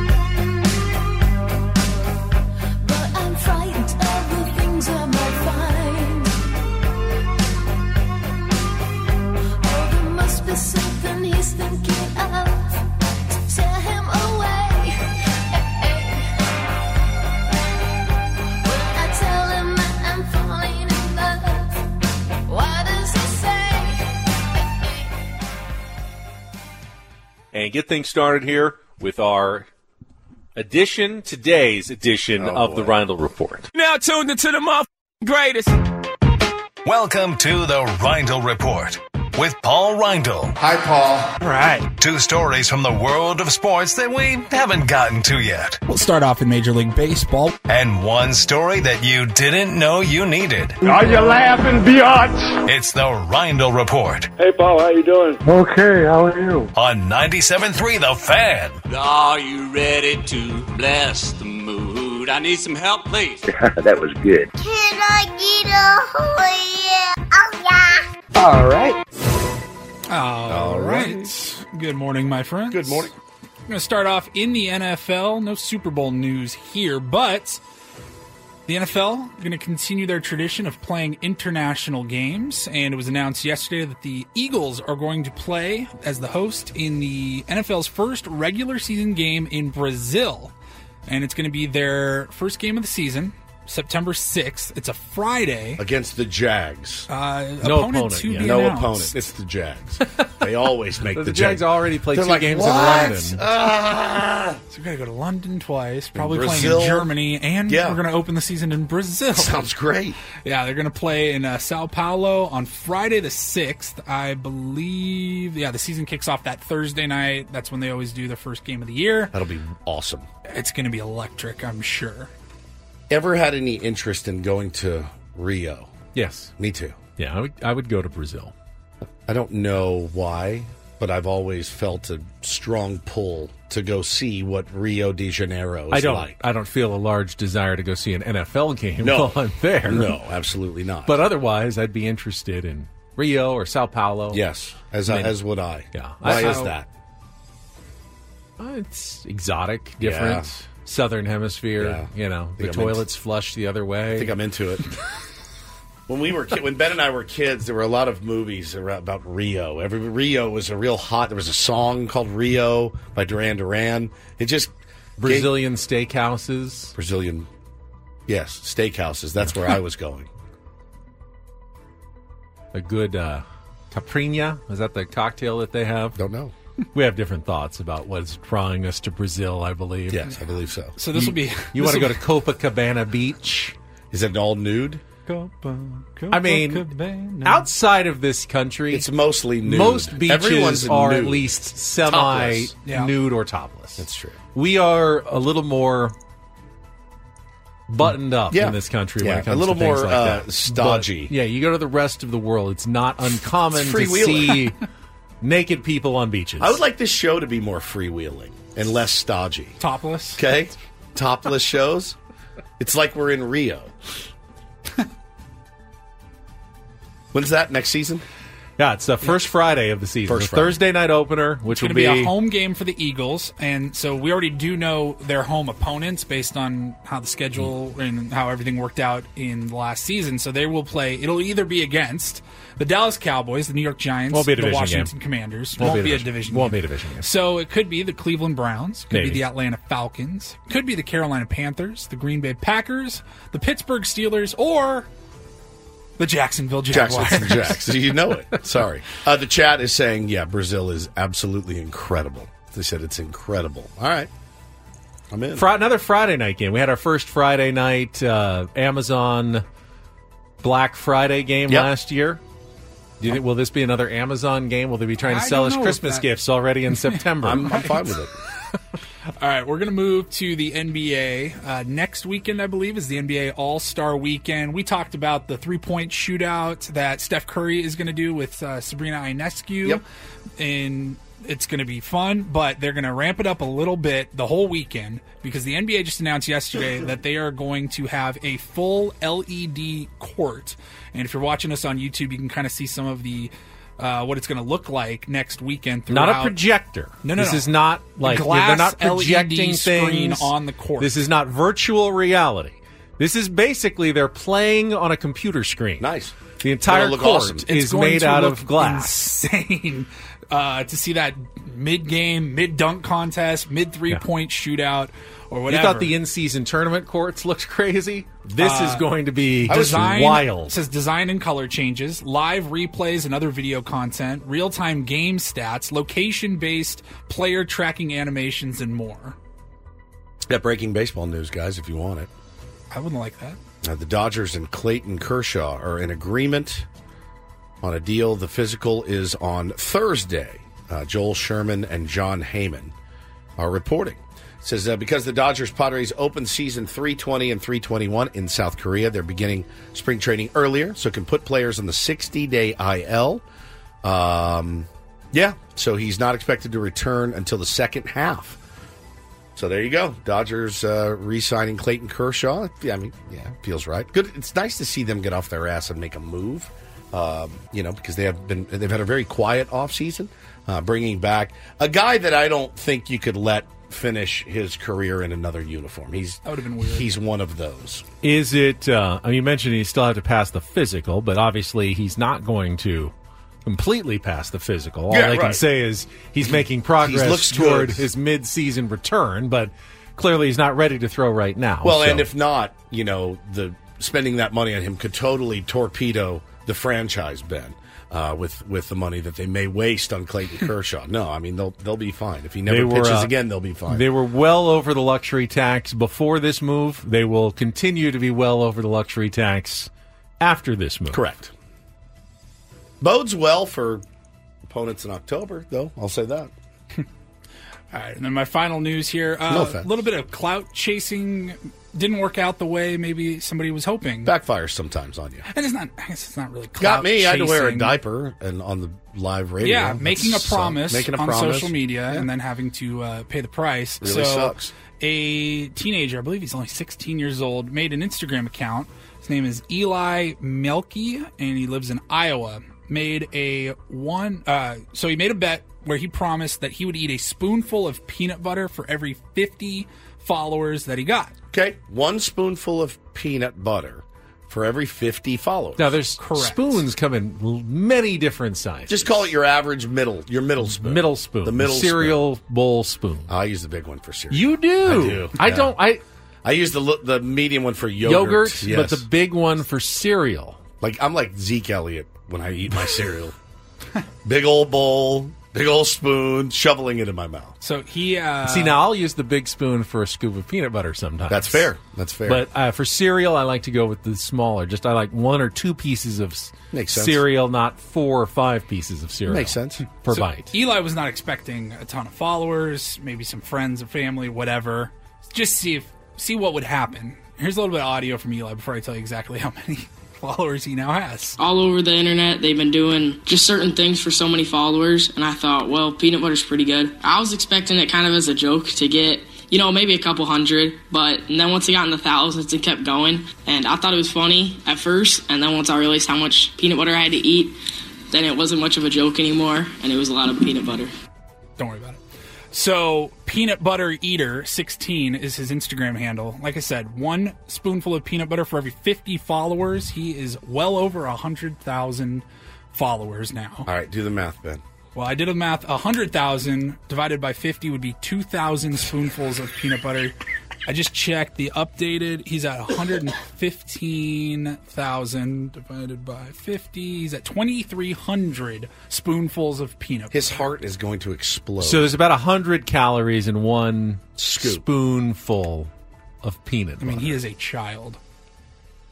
This is not so if you just went with 20 a day, that would be enough for your entire recommended caloric intake for a day. 2,000 calories. Yeah, that's how 2,000. Many spoonfuls does he need? 2,300. 2,300.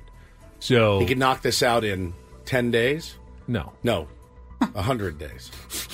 He'll be about 115 days if he doesn't get any more followers. But that's not if he's not eating anything else but peanut and trying to remain in a fairly normal caloric intake. But I don't think man can live on scoops of peanut butter alone. Oh, yeah, you could. Yeah. You think you could? Yeah, it's all you need. It's got everything you're looking for. Protein, carbs. Protein, carbs, you're good. Healthy fats. Yeah. I think his heart's going to explode. It's like smoking a pack of cigarettes, though, over that. But you just said it's got everything you do. It's got everything. I mean, cigarettes have everything you need, too. It's not really good for you. It's the thing I miss most from my former life. No, I think sometimes it does go wrong. He's not going to do it. You can't do it. There's not enough hours in the day, I don't think, to...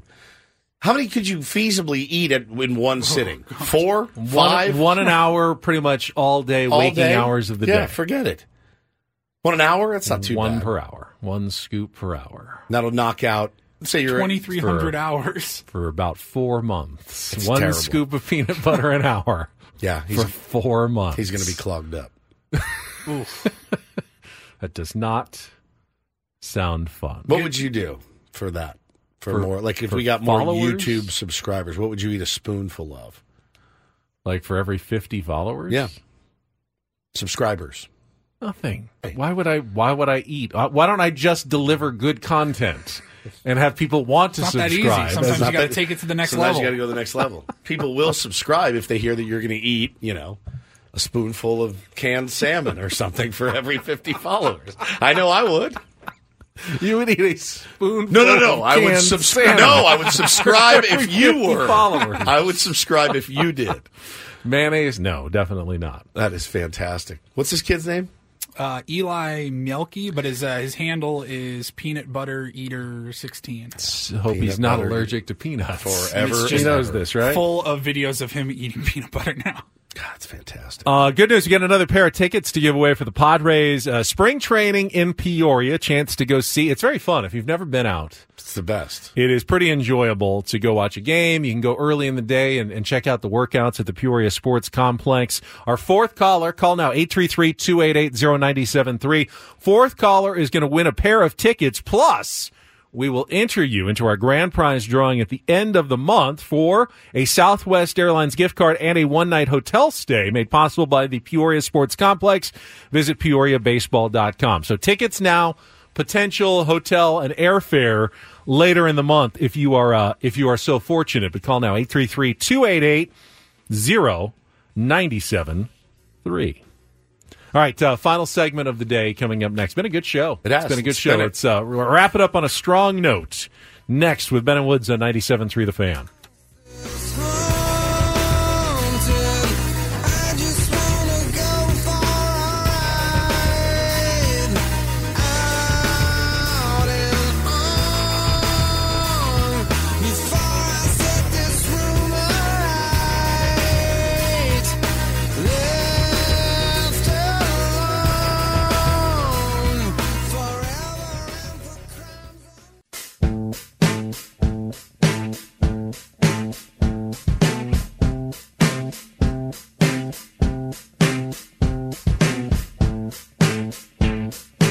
So we just told you about the breaking news. The Los Angeles Dodgers re-signing Clayton Kershaw. I'm assuming it's a one-year deal. There's no terms yet, but we'll take his...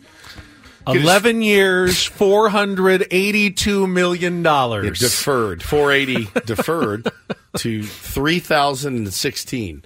And we failed to mention that the Padres had signed a lefty of their own. Oh, good. Back at I think it was nice. the last day of January. Is it rhyme with Flake Mel? No. His nickname is Big Fudge, though, and Fudge. I thought that was they signed Big Fudge. They signed Big Fudge. It's not his name. His name is Austin Davis. He's a 31-year-old left-hander. Stands 6'4", went 2-1 with a 5.47 ERA in 50 games. With the Red Sox in 2022. Red Sox, nice. Claimed off waivers by the Twins. Made 2 appearances for them. Has bounced around a little bit. Was most recently pitching for... He was in Astros camp in 23. Joined the AAA Sugarland Space Cowboys. Posted an 11.22 ERA in 25 innings. Then got released. Went to Indy Ball. Signed with the Lake County Dockhounds of the American Association. He went 1-3 with a 4.74 in 19 innings. He struck out 28. But he did all that as a starter, Ben. So he is a potential name to... The nickname is I'm what putting got, him in at number 4 in the rotation right now. Big Fudge. Big Fudge. I mean, when you can get a guy who went one pendant ball for the Dock Hounds, you have to do it. You've got to make that move. Minor league deal. But the nickname is it's top shelf. All world. Yeah, but I don't Fudge. What's that from? No idea. It's just in your drops. Fudge. I think that's from Who the Fudge is Jace Tingler. Well, Who the Fudge is Big Fudge. Fudgin'. Fudgin'. Yeah. Another arm for the bullpen, maybe even as a starter. I missed that transaction. I'm missed glad it as you're well. on top of these things. Yeah, I am. Scouring the waters. They must have seen something. There's something there. 6'4" lefty. 31 years old. You don't just sign guys because they've got great nicknames. No, I wish they did. But Big Fudge, going to get another opportunity to prove himself. Where does that come from? I tried to read an article that explains the where it came from, the origin. That's the word I'm looking for. And it said something having to do with the show How I Met Your Mother. But I don't watch that show, so I have no idea what they're talking about. But remember when they have the player day where players can put anything on their back that they want to? And he was with the Phillies at the time, so when he pitched in the big leagues with Big Fudge on his jersey, Big Fudge jersey. So he's a big guy. 6'4", yeah. Pretty big. So, but again, I think it's something from the show. I don't really understand it, but I just thought that was a notable transaction that A.J. Preller and his scouting department had seen something in him to assign him to a minor league deal, and he'll get a look in spring training. Fudge. Big Fudge. I mean, if he's getting a look, who knows? Once Ruben Niebla gets his hands in the starts to fudge. mold the fudge. Yeah, get your hands deep in there. Turn it into a delicious dessert at some point. Cannot wait. All right, let's check traffic. We'll come back. Spin the topic wheel. Oh, yeah. For the final couple minutes of the show today. While the wheel spins, hot take. I thought fudgesicles were a little overrated. No, absolutely not. I agree with Ben on that. I think fudge is a little overrated, but fudgesicles fudge is delicious. Fudgesicles were a little icy and delicious, bland for You're me. out of your mind. What did you like? Rocket Pops. Too big. Really? Yeah. With the three colors? It's hard it's hard for me, at least. Your shape, I'm flavor. I'm more a flavor guy. I like it thin.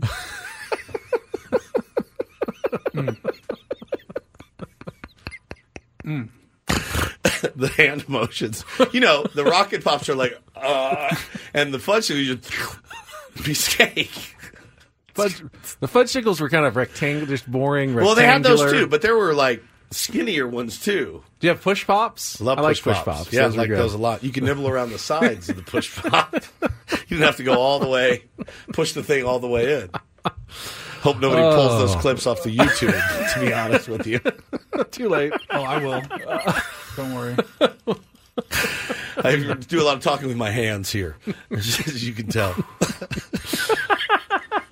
Michael, Otter Pops. Love Otter Pops. They'd melt really quickly. Those are the icy. Yeah, the little plastic like sleeve, and you have to kind of squeeze them up and out. And then you just drink the liquid. Go ahead, Paulie. The question was, what TV show or shows did you love as a kid? Boring. Three's Company. It's a good one. It's a good one. As a kid, like what age of a kid are we talking about here? It's 10. 10. What was I watching when I was 10? I mean, like sitcom-wise? Yeah, Three's Company, Cheers, all those. Great. I mean, those were a little more grown-up, though. Yes. I'm trying to remember, like, back... This is a thought-provoking question. This is like the hardest you've ever thought. Who's the Boss? Who's the Boss was great. Now, what was his bit? Growing Pains. Brilliant. Yeah. They had the guy on there named Boner. Richard Stabone. Boner Stabone. Had a terrible ending in real life. Terrible. But I was a kid watching that show, and they'd be like, Mom, Boner's here. And I'd every single time that happened. So in Who's the Boss, Tony Danza. Right. Tony Maselli. He was a former baseball player. Cardinal. Yep. Yes. And what catcher? Pitcher? Did they ever say? I feel like he was maybe a catcher. I don't know. Sam Malone was Mayday Malone, the Red Sox closer, pitcher. Yeah. It's interesting. But I don't know what happened if his wife died and he was left to take care of Alyssa Milano. Yes. And then Which you'd sign up for immediately. And then he moved in and worked as a housekeeper for Angela Bauer. Angela. Yes. Yeah. Who was also a single mom. She had Mona. Her mother. Her mother. And then she had Jonathan? I would say Jonathan, yeah. Now, did they end up... Yeah, in the end. Yeah, the final episode, they finally got together and got married, I believe. All that sexual tension for seasons. They kept it going the entire run of the show. Run. And in the end, Tony and Angela got married. And Angela got married, and they became a family. Paulie, what about you? Much different shows than you guys. We're old. I grew up with like Nickelodeon, the Disney Channel. I would say my favorite show, there was a cartoon called Rocket Power, which is all about skateboarding, rollerblading, like kind of those extreme sports that I was really into. Okay. Great cartoon. And then I loved Boy Meets World on great Disney show. and ABC. Yeah, what's her name? Topanga. Yeah. Probably your first love. I did not like Topanga. Oh, no, okay. I was much embarrassed. I was, Saved by the Bell. Kelly Kapowski was just elite. Yep. I wasn't a big Topanga fan. Mm-hmm. And I know that's kind of sacrilege. Rudy, Dukes of Hazzard. I loved Dukes of Hazzard. I did too. Absolutely loved it. Just was obsessed with it. Wanted to get in cars like that. I mean, how on earth? I never understood because they were always chasing the Dukes, but they could never catch them. No. But they knew where they lived. I mean... If you don't catch us, you don't get us. It's a pretty distinctive car, honestly. It is in a very small town of Hazard. It's just I never understood. If you can just outrun the police, you're free. You're free to go. Free. Yeah.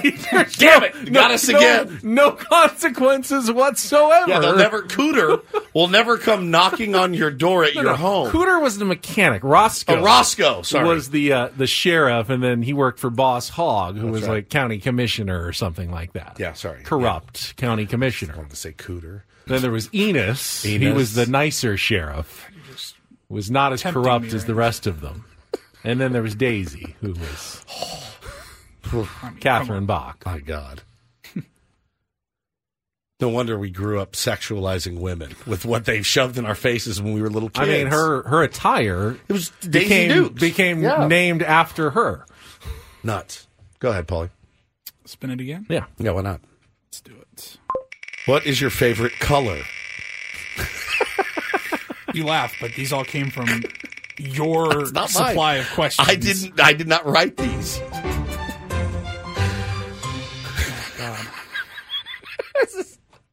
This one says, what kid stuff do you still enjoy doing as an adult? I got to get out of here.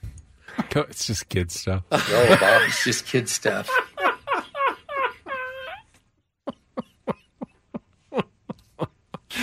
Does anyone want to explain the origin of that drop? Sure, I will. I'd be happy to.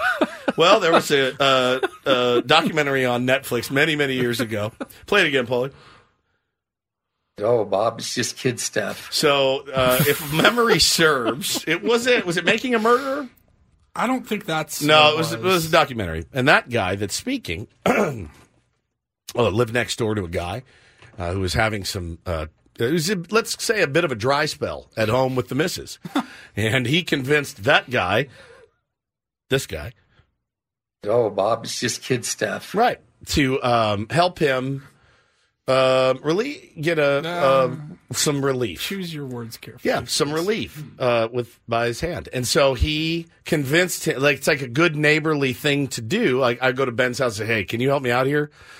What do you got? Flat tire? Sure, I'll help you jack up the car. Absolutely not. Yeah, he goes, no, I'm not doing that. And then Bob, it's just kid stuff. It's just kid stuff. Don't overreact. Yeah, it's not that big a deal. Now, the guy that says that is the one that was asked to do this. He was, going back in his memory. Yeah. And he said, and the guy just told me. Oh, Bob, it's just kid stuff. It's just kid stuff. Disgusting.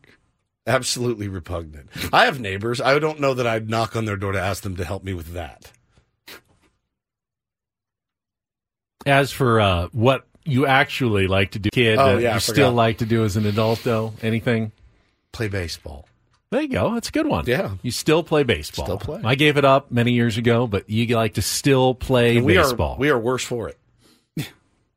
About you. What? I don't think you didn't do a lot of fun stuff as a kid. Sad. You didn't ride bikes. You didn't. It's a good point. Build forts, like what? Backgammon, bridge. I did play those things, and I still do enjoy, like Scrabble. Still enjoy that, but I wouldn't call that kid stuff. I've said it before. I used to love when we were at the old Jack Murphy Stadium, walking around the ramps. Still like going up and down the ramps at Petco Park, too. Yeah. Still like the ramps going still up and down ramps. I avoid those ramps like the plague I like when them. I go. I like ramps. All right. I like ramps. Paulie, about you? Sports, basketball, baseball. Yeah, still like playing baseball. These are thought-provoking.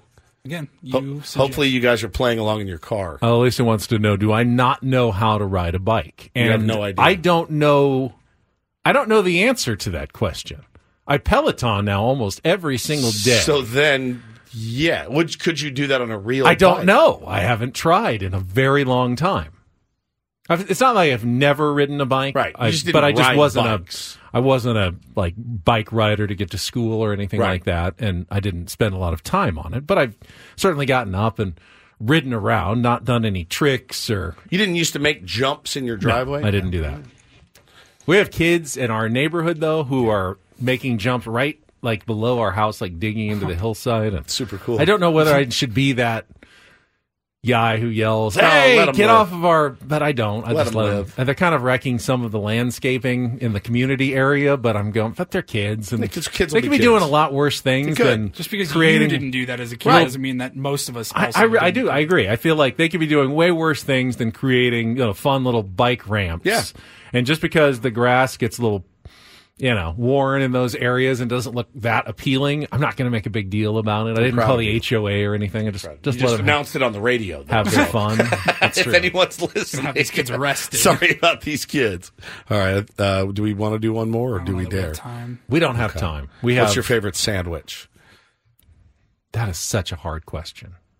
Save it for tomorrow. We have nothing for tomorrow either. That's good. I will need an entire day because I don't have like an instant answer on favorite sandwich. Why are you already off the YouTube stream? I logged out. We have another show coming in after. But like 2 minutes. But we still have like 2 minutes left of our show. I was just shutting it down.